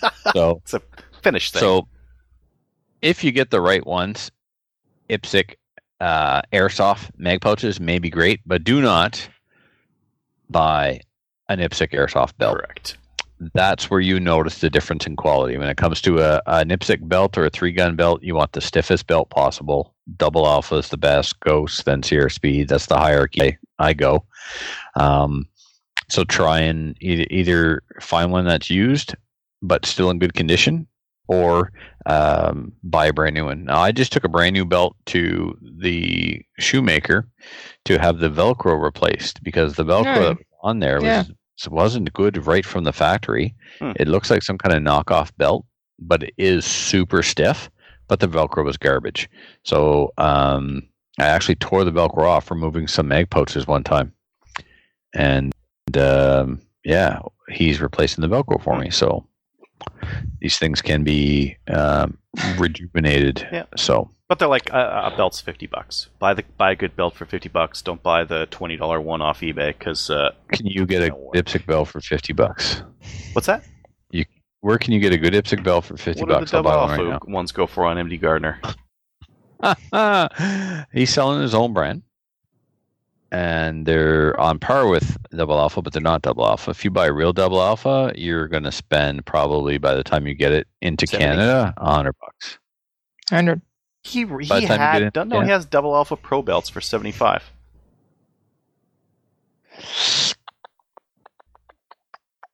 Yeah. MD Gardner. Yeah. 75. So what's 75 plus tax and shipping? $100? I don't know. It's not $50. Yeah. Well, I bought mine a while ago. Yeah. So, unfortunately, these things go up. Now, his premium belt here, that's the one that I had to replace the Velcro on, or is it? No, that's the one I'm using on a different setup. It is a good belt. Yeah, the blue and black Double Alpha one below, that's the one that is very similar to the one that I had to get the Velcro replaced on. Yeah, so it's $75 plus tax and shipping, so it's $100 for a Double Alpha belt all day. Yeah. So, Sierra Speed belt, way more affordable than that. So, and then gun, same thing. Buy a used gun and buy a gun with an excellent reputation that's going to last. You can pick up a used Shadow 1 for $650 if you look hard enough. Mm-hmm. Yeah. And you can't buy a brand new Glock for that.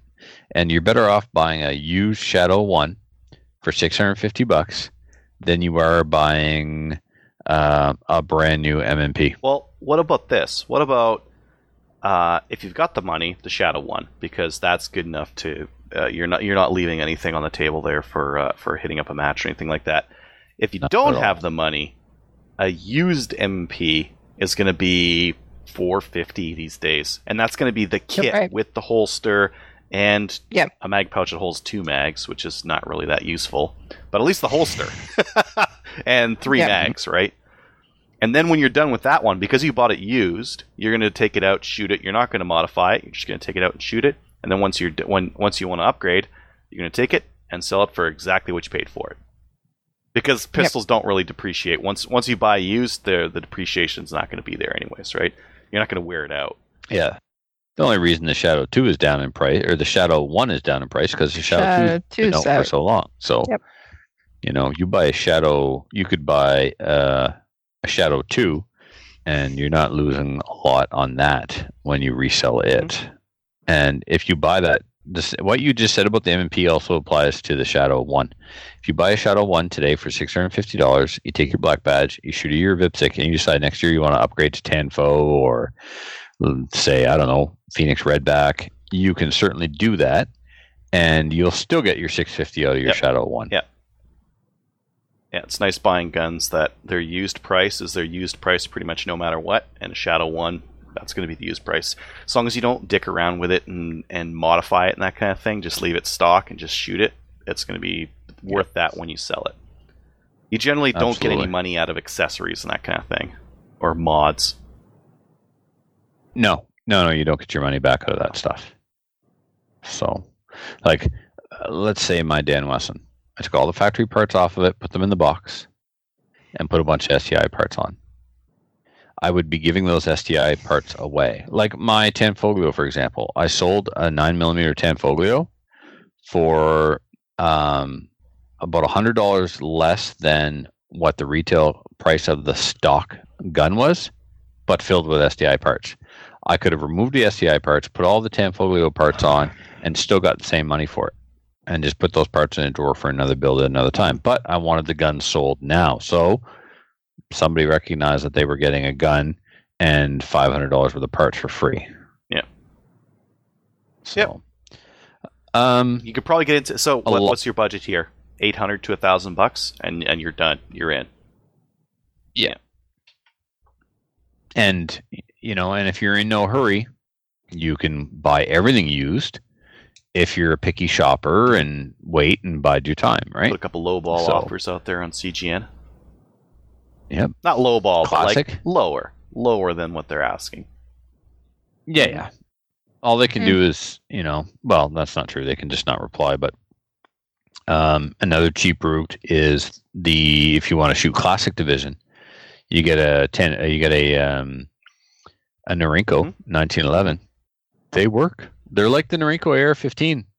They're rough, but they work. They won't really drop the mags the best without that's one you'll have to mess around with. Completely fixable. Yeah, it's all fixable, but you have to put it into time, right? Well, we've done nothing to Marcel's magazine release. It's the factory magazine release. I cross-threaded a new button on there to extend it for him, and just this is one thread pitch, this is another one. Loctite. I jammed it in there. It's what redneck. Screwed it's up redneck Loctite. Yeah. When you cross-thread it, right? Yeah. Yep. Exactly. But it's never needed an ounce of tuning. We bought the Brownell 1911 single stack mags, which are basically Dawson's. You put them side by side, you cannot tell the difference except for the color. We didn't have to do a thing to it. So some of them just work. Sweet. And the ones who don't, find yourself a 1911 Pistol Smith and have them tune it up for you. And they're $300. Yeah. Don't get Andy to tighten your slide though. Don't do that. So yeah. So when it comes to 3-gun Adriel, I think a lot of the things that we said with regards to accessories and ammunition, same thing. Yeah. I think for your rifle mag pouches, just get the Blade Tech Double, because you can fit 2 on there. There's a couple of airsoft rifle mag pouches out there, but typically the things that they fail at is good retention or adjustable retention. What you mentioned there was the knockoff IPSC pistol pouches. Those have retention on each pouch, and that's really nice to be able to adjust retention on each different pouch so that your magazines come out with the right amount of retention. 3-gun, it gets pretty critical because you're running across the field or into a car or whatever, and you need your stuff to stay on you. So again, having the adjustability on there is really nice. I would say for holster on 3-gun, that Safariland 579 is like the ticket. And the ticket twice over, because you can use it with your Glock or your M&P to start with, or a Shadow or whatever else, and keep changing guns and still stick with the same holster. Which is actually going to hold true with your pistol pouches, as long as you get adjustable ones. And your rifle pouches will just stick with AR mags, right? I would say start in limited. Get a red dot, slap it on top of a Smith & Wesson M&P 15, and away you go. Yep. Or again, you can find yourself a used Norinco AR-15, and those are reliable and just as good. Yep. I would say right now the price difference isn't it's about the same. So shop around. Yeah, take a look. When the market is hot, then you're going to end up looking for a used Norinco, but when the market isn't hot.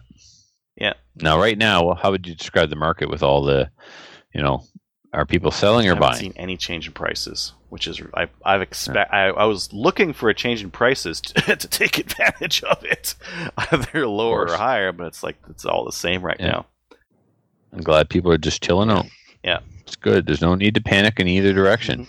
Now, but if you put your on 3-gun, some people try to run a chest rig to save money to start with, and that's a mistake. That is a huge mistake. A chest, like a vest, it'll hold all your stuff, but it'll do a terrible job of holding all of it. Like your pistol mags and your pouches, they're all going to be a pain in the butt to get to. They're all going to be way slower than running them off your belt. Sure, but if it's the cheapest way and it gets you in, you already have it. You'll need to run a belt for your holster anyways. Don't run a thigh rig. Don't run a textile holster. So you need a belt anyways. So if you've got a belt, and you're going to get those eBay pistol pouches, mag pouches, and your eBay or your Blade Tech rifle pouch, you might as well run it. You might as well run a belt. By the time you get it, like a vest is going to be like $60, $75. It's going to hold all that stuff terribly. And you're not going to use it afterwards. It's literally going to sit, like I have one, and it sits in my closet and does absolutely nothing. And I never use it. Right. But you did use it in a match, and it worked, but it was slow? I used it in a service rifle CQB clinic. Right. So I'll give you $25 for it, and I'll be able to shoot a match. Mm-hmm. No, because you still need to hold your shot shells. Now what are you going to do about that? Put them in your pockets, I guess. Put them in my pocket? Yeah. Pocket, pouch. 30 shotgun shells in your pockets. Oh, that's ugly. We just want somebody to come out and shoot, Adriel. TACOM. If you want like the cheapest shot shell carriers, just get TACOM shell carrier, or get the FMA airsoft ones. Those are okay enough to run, and they're cheap. What's cheap? I bought mine too long ago to even comment. I don't know what. There was a time when you could find everybody dumping their APA 4x4. Yep, there's still people dumping was those. Going to quad, yeah, right? Because people are going to quad loads. So again, scour the internet for used equipment. When someone's upgrading, that's the time to scoop in and get a good deal. Yeah, or when they die. Yep, that's apparently I prey on widows, and that's fine. Yeah, I'm told that by the captain. Yeah. What about Maple Seed, Kelly? Okay, so my recommendation, you can look at either a bolt gun or a semi-automatic. I would actually, if you want to get in and do a nice introduction, is actually always nice to be able to do well. So I would say get a semi as opposed to a bolt action, because people do get frustrated when they're trying to run a bolt and trying to put everything that we've just talked about all together. So really, start with a price difference, right? You can get cheap semis. There's one on sale right now. So it's not a money thing. I don't think you can get a cheaper. Like, is there a cheaper bolt action than that 179 Marlin 795? Semi. No, that's semi 795. Yeah, the Marlin 795 is one of the recommendations I'd have.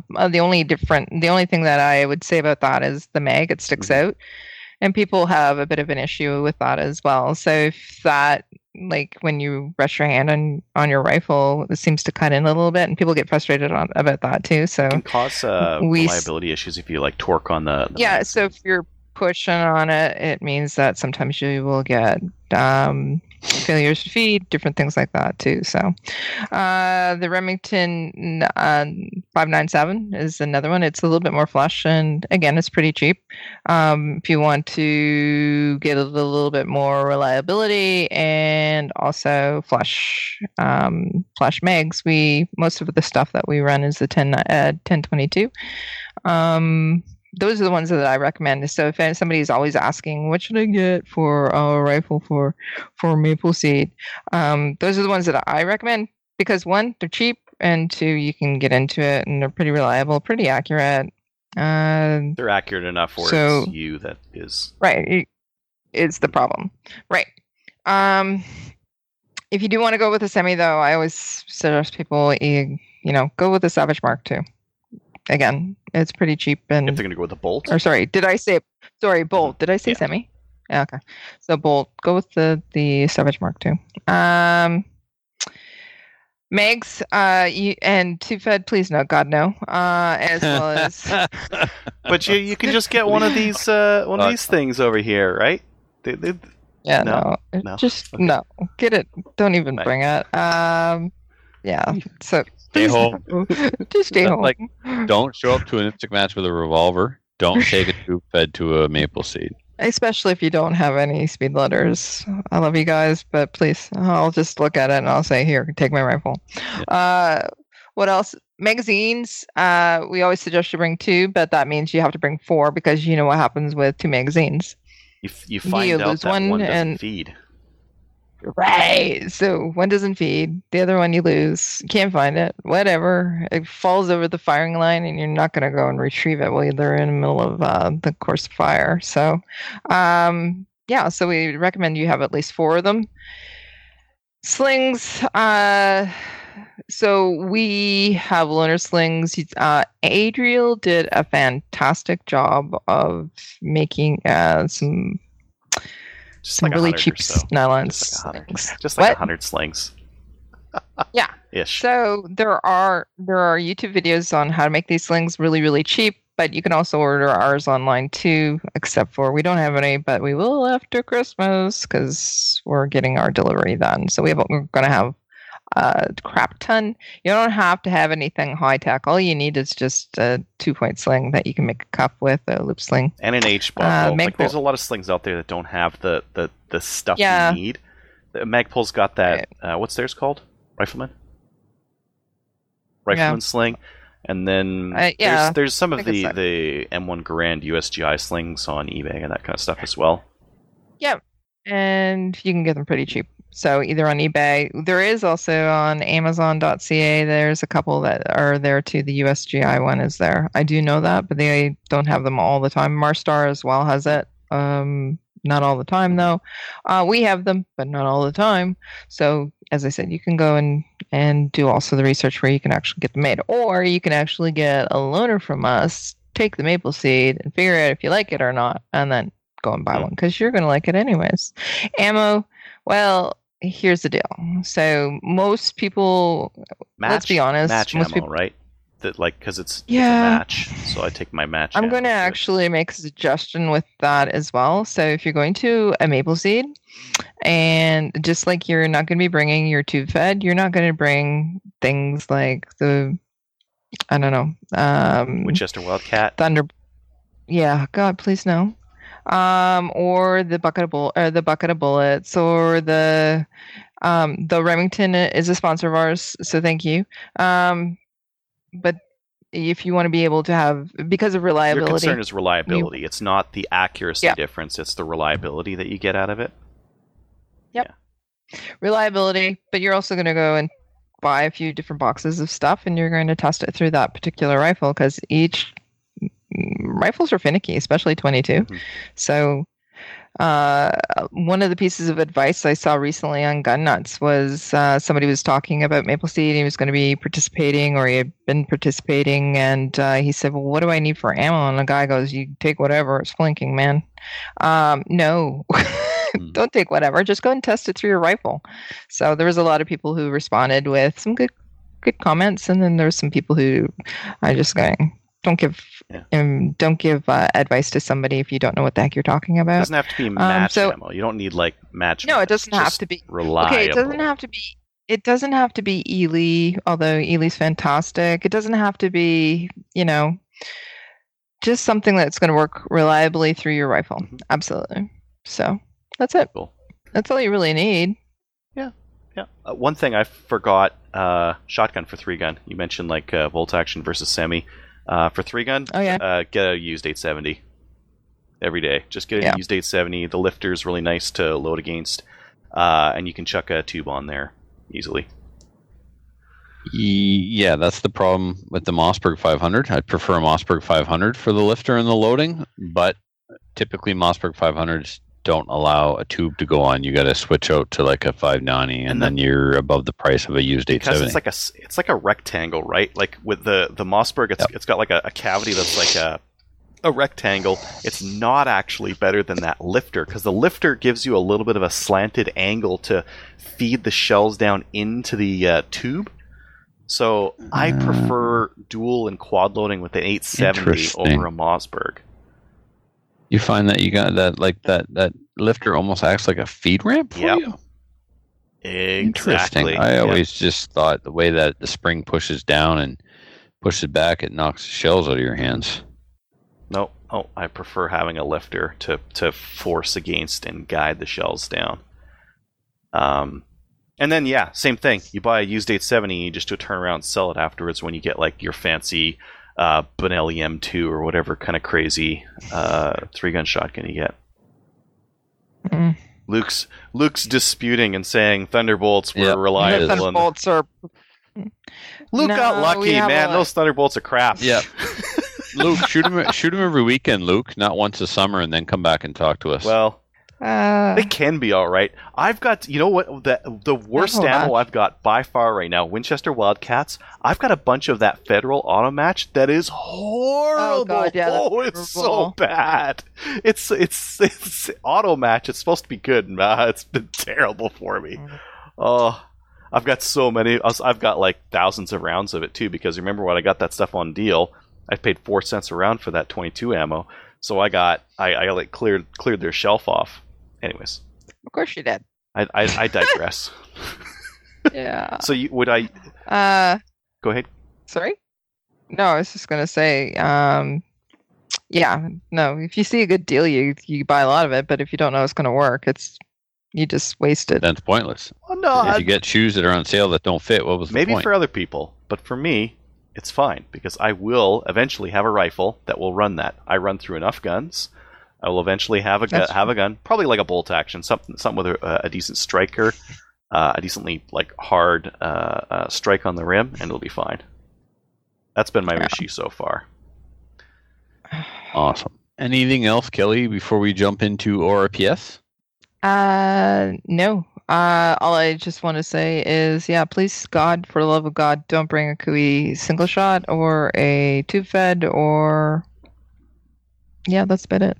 And I would like to add, read the emails that were sent to you, please. Because we do. Sugar on top as an organizer, Trevor beseeches you.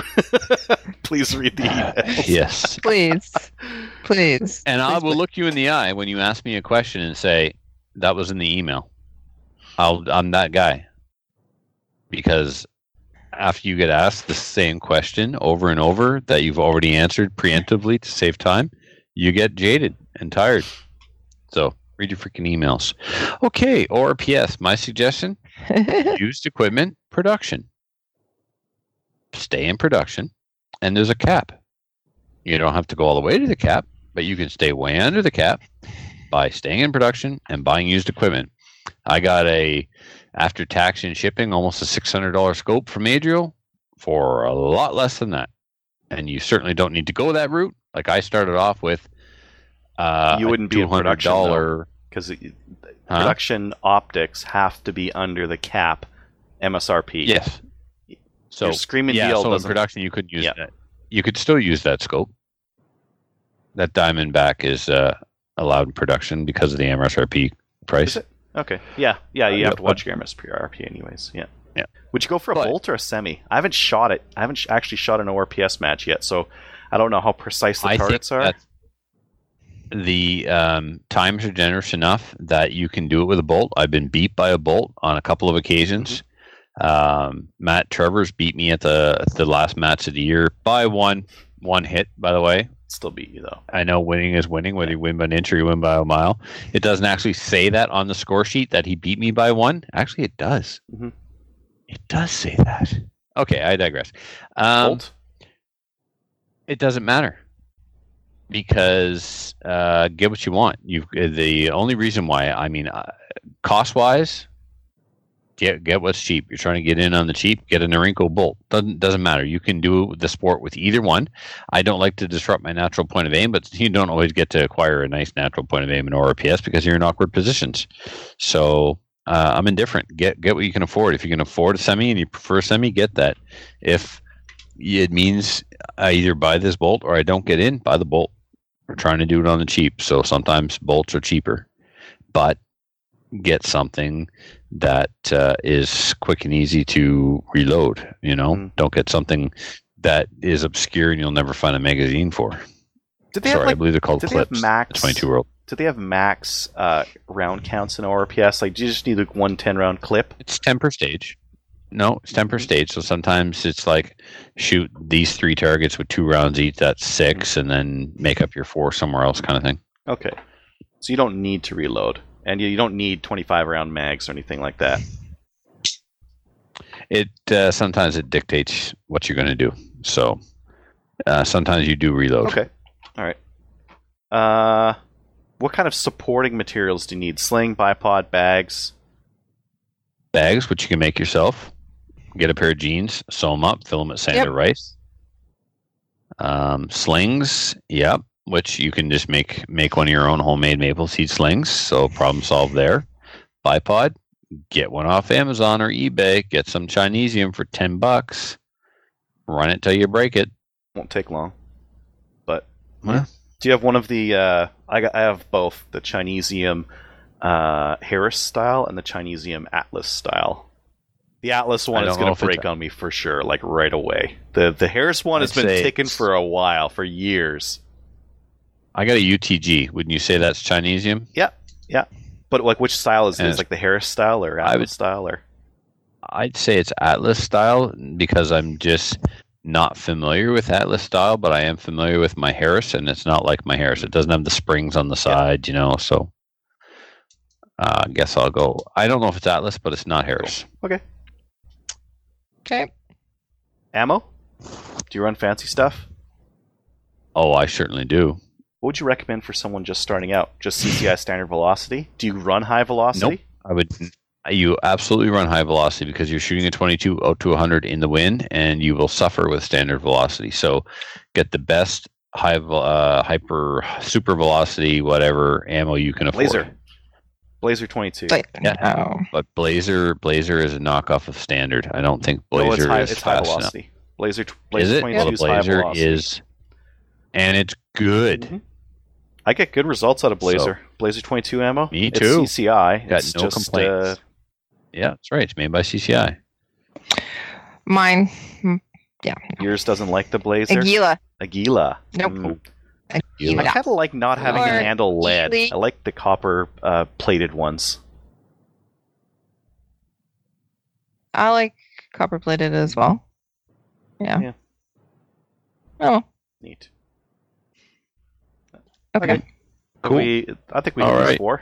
Now, whenever someone asks, like, what do I need to get into IPSC or get into 3-gun or get into Maple Seed, we can just point them to this podcast at this part, and they can just watch it, and we're all good. Back and Why don't you make this one of those, Oh, do the cut. What's the main topic? Maybe I cut it anyways. We'll find out.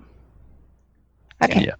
How you could make it? You could cut it into three or 4 sections, right? One for each. 3 or 4 smaller videos. Yeah. Yeah. So, Okay. For the love of God, don't bring your Cooey single shot. That's all I have to say.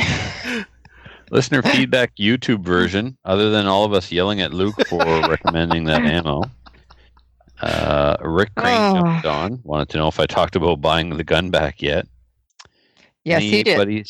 Anybody see any burning questions or comments? No, we've been covering them as we go. Thunderbolts are still crap, and so is Automat. We just ignited a war in the comments about ammo and 22 ammo reliability.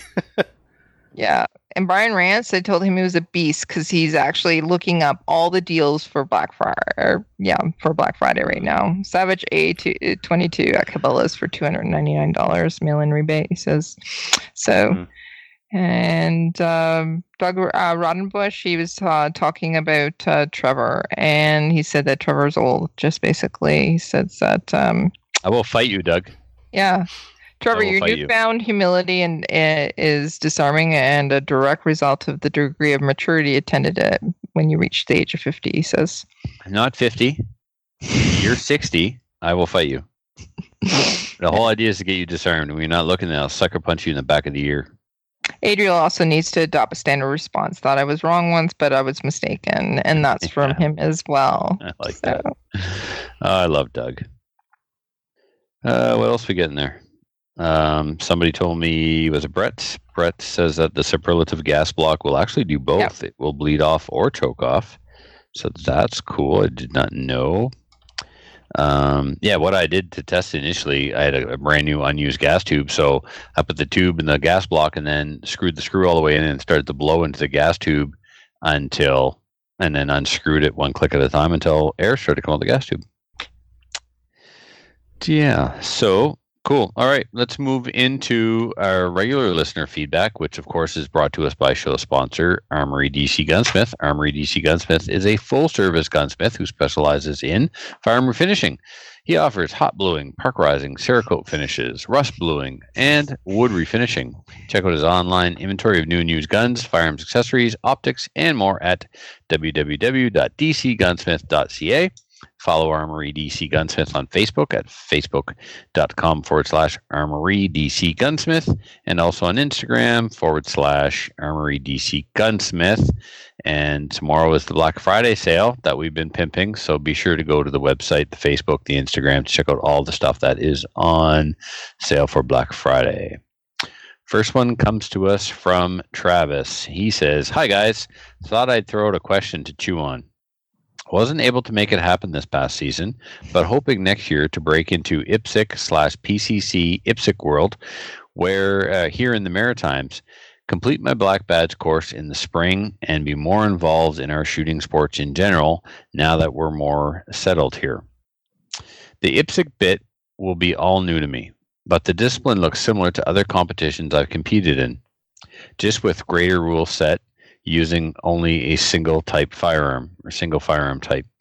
My question is this: to make my initial splash, what handgun should I buy /trade/borrow to start off with? Within reason, a Phoenix may be a bit of a stretch just yet. Something basic, upgradable, but easy enough to learn to shoot, properly and consistently. The answer is a U Shadow 1. Right. I've been wanting and seem to be able to sufficiently shoot when I borrow one. A SIG 320. Well, no. I've owned two. It's not an IPSC gun. However, my gut says I should choose a basic Glock. Mags would be conveniently interchangeable for my FX9 PCC. You're not wrong, as they are proven reliable and easy to shoot upgrade platforms. Or should I stick with my so far already unowned and broken and broken in super trusty Turkey Canik TP9 SA that I feel I can shoot reasonably well? Aftermarket bits are scarce to find and hard to find, and they haven't seemed to make much of a splash in the sporting world. Or is there another option I should consider? Appreciate any input. You guys do a great job every week. Look forward to listening and tuning in when I can. Keep up the good work, and don't be afraid to run off script occasionally. That's where some of the best content comes from. Thanks, Travis. So I would start off with your Canik. when you talk about upgrades, remember it's a production gun. There's certain things you can and certain things you can't do. It's covered in the rulebook. It's covered in the Black Badge manual. One thing you're allowed to do now to your Canik is reduce the trigger weight to 3.5 pounds. As you said, good luck finding parts for a Canik to do that with. If you decided to replace the Canik, choosing a Glock is not a bad idea. You can upgrade the sights. There's a million different options, and they're all affordable. And you're allowed to tune the trigger on the Glock, provided it stays at a consistent 3.5 pounds. But why and bother? The aftermarket support. The aftermarket support, because he wants to. The aftermarket support for the Glock trigger is phenomenal. So you've got access and price for those parts. So if you do decide to go with the Glock, because your Glock and your FX9 would share mags, that's brilliant. You can clean up the trigger. You can replace the sights. Holsters are plentiful. Mag pouches are plentiful. So actually, getting a Glock may be a good idea. Why not? Why not just run the Canik for a little bit? Because he wants to be able to tune up the gun, and there are no parts to tune up the gun. Then Right. Get a Shadow 1 and tune that up. Get a Shadow 1. Yep. Sell the But Canik and the argument against the Shadow 1 is he would need a new set of mags. If he bought a Glock instead and learned to shoot it and tuned it, then he would need one set of mags for two guns. I support that plan. he's right. But Shadow mags are $30 each. And Nope. yeah. Yeah, one time you found them for $30. Do you want me to find them again? Do you want me to find them again? Yes. Yes. Oh God! Didn't you get them at Tenda? Yeah, I'm sure that they're still selling them for $29. Okay. But then he still needs to buy Glock mags at $40 or $45 for his FX9. $29.99 for Mekgar Shadow 1 mags. He would need 2 sets of mag pouches, one for the Shadow mags, one for the Glock mags. If he goes with the Glock, if it's one set of mags. If he's going to run one set of mag TCC pouches. and run the FX9, yes. It's all Glock. Yeah. It's all Glock. Yeah. Yeah, Typical. if you're going to shoot both, like I don't know where Travis is. If he's in New Brunswick or whatever, you guys are running a bunch of PCC and pistol, and you're allowing people to run through both, right? If you can't do that, you got to pick one. You got to pick running PCC or running the pistol. Yep. Yeah. So, but don't hold back. Don't let not having the Glock or the Shadow stop you from taking the Black Badge. As long as you got mags, holster, and pouches, and an appropriate holster, take your Black Badge with the Canik. Yep. Don't let don't let the fact that it's Canik stop you. Tyson from Wolverine Supplies has been running a Canik for all his IPSC shooting, and he's doing fine with it. There you go. So you might reach out to Wolverine to find out if they can get some parts. Or ask nice. Tyson, go on Instagram, find him, and just be like, yo, what'd you do to your Canik to make it run? Yep. Yep. Tyson from Wolverine Supplies on Instagram. I'm remembering the right Awesome. guy, right? All right. He's running. Yeah. Yes, okay, you are. Good. Yeah. You are. Yep. Who would like to take the one from Roy? I'll take it from Roy. He says, "Hi, folks. After 8 weeks of paper shuffling back and forth, I finally got my first own handgun. I've shot quite a lot of different club pistols. I bought a Shadow 2. Yes, I saved up and got a nice shooter. I would like to start to compete in some club level dynamic matches, IPSC style. I thought dry firing might be beneficial, but I don't want to learn bad techniques or strange habits. I have learned and practiced at the safety rules and even have had a bit of training by a certified instructor. Do you folks find any benefit in dry firing aids like the Mantis X or any other laser type cartridges devices? Thanks, Roy." Not for where he's at right now.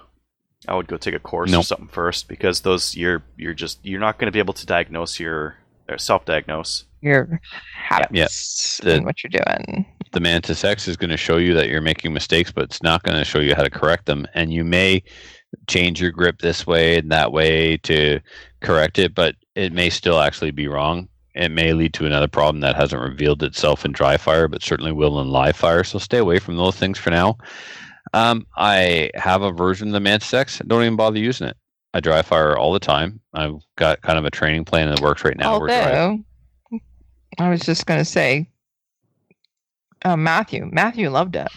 Mm-hmm. Yeah, he also doesn't practice or shoot much or train much. He loved it, but he played with it for a couple hours and that's it. I don't know any serious IPSC shooters who use them for their dry fire. They're cute. They're fun at first. The novelty wears off fast. What you probably get more use out of is those little targets that you put on the wall and aim at. Absolutely. So the whole idea of the Mantis X is to teach you to press the trigger straight back without disrupting the pistol. You can get the same feedback from your front sight if you know what you're looking for. Well, here's what you're looking for. When you press the front sight, when you press the trigger rather, if the front sight moves, there you go. There's your feedback, and you didn't spend the money it costs to get a Mantis X. Get somebody to show you how to grip the gun and press the trigger straight back in such a way that the front sight doesn't move. I just saved you hundreds of dollars. Send me 50, we'll call it even. Yeah. I think stuff like Mantis X or the laser ones, they're good for showing like a real newbie, like giving them a little bit of feedback, but you need to pair that with an instructor or someone who is using it and needs to use it. Like the laser ones. Sometimes I get people before I go out to the range. I'll get them to my place and I'll show them some of them, like how the guns work. And the sights on a pistol, sometimes they're like aiming too high. I'm like, oh, that doesn't look right. Put the laser bullet in there and show them with that. Oh, that's where it's gonna. Okay, I need to align my sights like this, so it can be good for that kind of stuff. If they can't quite get the, It's almost more of an instructor's tool than it is a newbie's tool. Yeah, I would say so. At least you get the most benefit out of it like that, because when you're first starting off, you just don't know what you're looking at, right? Yeah. So he's doing all this other stuff is really good though. His practicing of the safety rules and that kind of thing. A little bit of training by a certified instructor. Fantastic. That's all the right kind of stuff. Yep. I would jump right into, if he's shot that Shadow 2 and knows how to shoot it. I would just jump straight into a black badge. Yep. Before my black badge, I was taking video of myself drawing, gripping the pistol, reloading, taking pictures of how I was holding the pistol and sending it to other instructors and getting feedback that way too. So those are all things that you can do. Ooh, that's fancy. So, I mean, that's what Stoker does with his practical training group thing there. Training group. Yeah. My favorite training group story is Freshnet Crane, Jeremy Crane. We've talked about him here on the show. He's watched us live lots of times. And he's a member of IPSC New Brunswick. Super nice guy. Anyway, great guy. He's the guy I told the story before. I was in the middle of teaching something in my aero class, and he walked up to show me a Ben Steger video in the middle of the class. At the front of, Trevor, have you seen this? And he goes, oh, man, take your pills and sit down. My favorite training group story is Jeremy's. He paid whatever it is, like $500 a year to have them critique your videos. And his feedback was, if you're going to waddle fast. What? Yeah. Yeah. I was like, show me on the doll where the internet hurt you, Jeremy. If you're going to waddle fast. Yeah.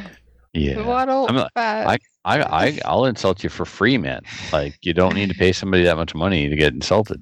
They also have a bunch of videos. Although people like it. They also have a bunch of videos on what to do and that kind of thing, or of course, things to get into. I've been curious about it. I'm just not into IPSC enough to take myself to that level. Yeah, I am. I have a whole new fire in my belly now that I got this gun, because there's a whole bunch. I'm learning to shoot IPSC all over again. It's so different. I went from striker fire to single action, and now I've got a double action, single action with a dot. Oh, dude. The struggle is real. So this next one comes to us from M14 Medic, a.k.a. John Rogers. John here from the Gunning Around with Sean and John. So that's that new podcast that we've been talking about. This is a shameless plug, I think, is what this is. I think it is. Absolutely a shameless plug. I will email the show. They will read it, and therefore I have received a commercial on Slamfire Radio. Perfect. So. Well done. Hello. It's not just John. Man. It's John here from Gunning Around with Sean and John. TM. Yeah. I've been getting caught up on podcasts while getting some windshield time in for work. I just wanted to drop a line and say thanks for the shout out / plug. Our downloads took a big jump after that, and I just wanted to say thanks. You're welcome. You're welcome. I do have a few comments. I do want to preface this, my goodness, by saying I'm only 20% as knowledgeable as I think I am. Trevor, 7.62 by 40 sounds pretty cool. I hope you enjoy your new 30 carbine. It is way more stankier than a 30 I love carbine. this next one. Adrian. Says Adrian. I predict that we will He's meet up. watching too. I Hey, predict John. that we will meet up at least one Maple Seed event this spring/summer, and I'm predict looking forward to shaking your hand and perhaps doing some 12-ounce curls. Kelly, somebody want to explain that to me? I think it's drinking beer. It's beer. 12 ounces. ounces of beers, beer. Okay, very curl. good. All right. Like, why am I explaining this to you? You don't know that? All right. Nope, never heard that before. I just figured it out. It's like I had never heard the range lawyer bit before. So, Oh, okay. Kelly, I've been creeping on your Facebook. Keep it up. Oh my goodness. Okay. Any plans for a Western trip this year? Yes. If not, I may have to head east. Oh my goodness, he is creeping on you. Don't make me do it. Oh, we would love you to come out east. Oh, that would be bad because he would be Gallon. It'd be the marriage between John and Gallon again. They're like brothers from another mother. Wonderful. Yeah. He's fantastic. Hey, John, he's watching. I really do like. Muzzle loader hunting. Real black powder doesn't burn; it explodes. Yeah, well, we covered that. Unlike smokeless powder, which burns, black powder maxes out at 21,000 psi. The reason there's a max load is because at a certain point, unexploded powder just pukes out the muzzle. Smoke pole is because it does build. Smoke pole substitutes are closer to smokeless than black, and the generally accepted max load is because it does build pressure in excess of the 21K if you stuff enough in the barrel of your smoke pole. Side note: the Thompson Center Pro Hunter likes 150 grains of 777 pellets and spits a 355 Hornady XTP at 2,010 feet per second, just a little slower than I shoot the same bullet out of my Smith & Wesson X-Frame in 460. Oh my. In the wise words of Red Green, keep your stick on the ice, John. Awesome email. Poorly read, but well written. Who would like to take the one from I'll take Phil? It's because it's the shortest one. It's the last one. Greetings, Slamfire people. Trevor, has there been any follow-up to your FX9 out-of-battery issues? This past Saturday at my local range, a guy further down the line from me had an FX9 fail to eject the spent casing, flip it 180 degrees, and the next round sent it into the chamber backwards. I couldn't help but think of you while watching him play an impromptu game of Operation. Thanks for everything. That sounds like a hard extraction to fix. To have the case go around the other way. How far into the chamber would it make it? Not that far. No, because it's tapered, right? Yeah. The 9mm is tapered, so the chamber would be tapered, so it's not going all the way in because the widest part of the case is the head. Case on the way in. Yeah. That might lock it up. Interestingly, yeah, that'd be a fun one. Yeah, you need a rod if the bolt slams the bullet into the brass case and then pushes it into the chamber, gets stuck. You're pushing it out with a rod, probably. Yep. Yeah. So now, okay. So to that, early models of the FX9 required a modification that you would do yourself to the bolt near around the extractor on the bolt. There's videos on YouTube. I believe it was Gavin from the Canadian Patriot podcast that pointed that out to me. So go to YouTube and search up FX9 bolt modification, and it just involves filing a surface up near the extractor. I think you take the extractor out and then you file a surface, and then it helps with that. So that might be caused by that problem. So you can look for that. Pictures online in a video. The follow-up has been FX9 contacted me and gave me all the information I needed to return mine to Wolverine for warranty repair. And then they followed up to know if I sent it yet. And I said, no, I have not sent it yet. I've been busy. And they were like, great, just following up. So Wolverine is essentially expecting it. I was holding off because of the election. I didn't want it to be in Wolverine's hands when and if there was a ban. Yep. So I'm going to speak to the folks at Wolverine and have a candid, frank conversation. Is there a fix to this problem? I know it's doing it. You know it's doing it. I'm not going to send you the gun so you can figure out if it's doing it. It's doing it. I can take a video of me pulling the trigger out of battery and the hammer falling, proving that it's doing it. So we know it's doing it. So I'm not sending you my gun for you to confirm that it's doing it. I'm sending the gun when FX9 acknowledges there's a problem and they've designed and built new parts and are going to replace some parts of my gun to make this stop. That's when I'm going to send you the gun. I'm not mailing you the gun for the sake of mailing you the gun. So until I have that conversation with the folks at Wolverine, the gun is staying on the wall. Okay. If you would like to send us an email, please do so by sending it to slamfireradio@gmail.com. Or if you have a podcast to pitch, plug. You would like us to plug pitch to help you with your numbers, yeah. We got the best numbers. We really want your numbers to go up. You have one of us on. That's how we really, this week on Slamfire, Kelly's on, and people this week on Sean and John. Kelly. They're having Gallon on. Really? They are. That's probably not going to help their viewer. The listenership? I think they're too young to be going full Gallon at this point. I think they need to establish a base. Like, we can afford to lose a couple of hundred listeners every week because we get a couple of hundred new ones every week. Like, it's not really going to hurt. But, I don't know if I would bring out the Gallon already, Gallon sleeping. Wake them up, So, anyway. Wow. I was supposed to yell "Good morning, Vietnam" for one of my students during the intro. Too late. Damn. You do it now. Just yell it out. Yeah. No. During the outro. Stop sleeping. It's not the same. You got to do it at the beginning and say good morning at the end. You say good night at the end, like good night, Kelly. Mm. I was also supposed to make a reference to. I was going to work on one of my obscure references to see if somebody would catch it. I'll do it next time. So I got some shout outs, and the first one goes to Casper. So thank you for the springs. He hooked me up with some springs for my Redback.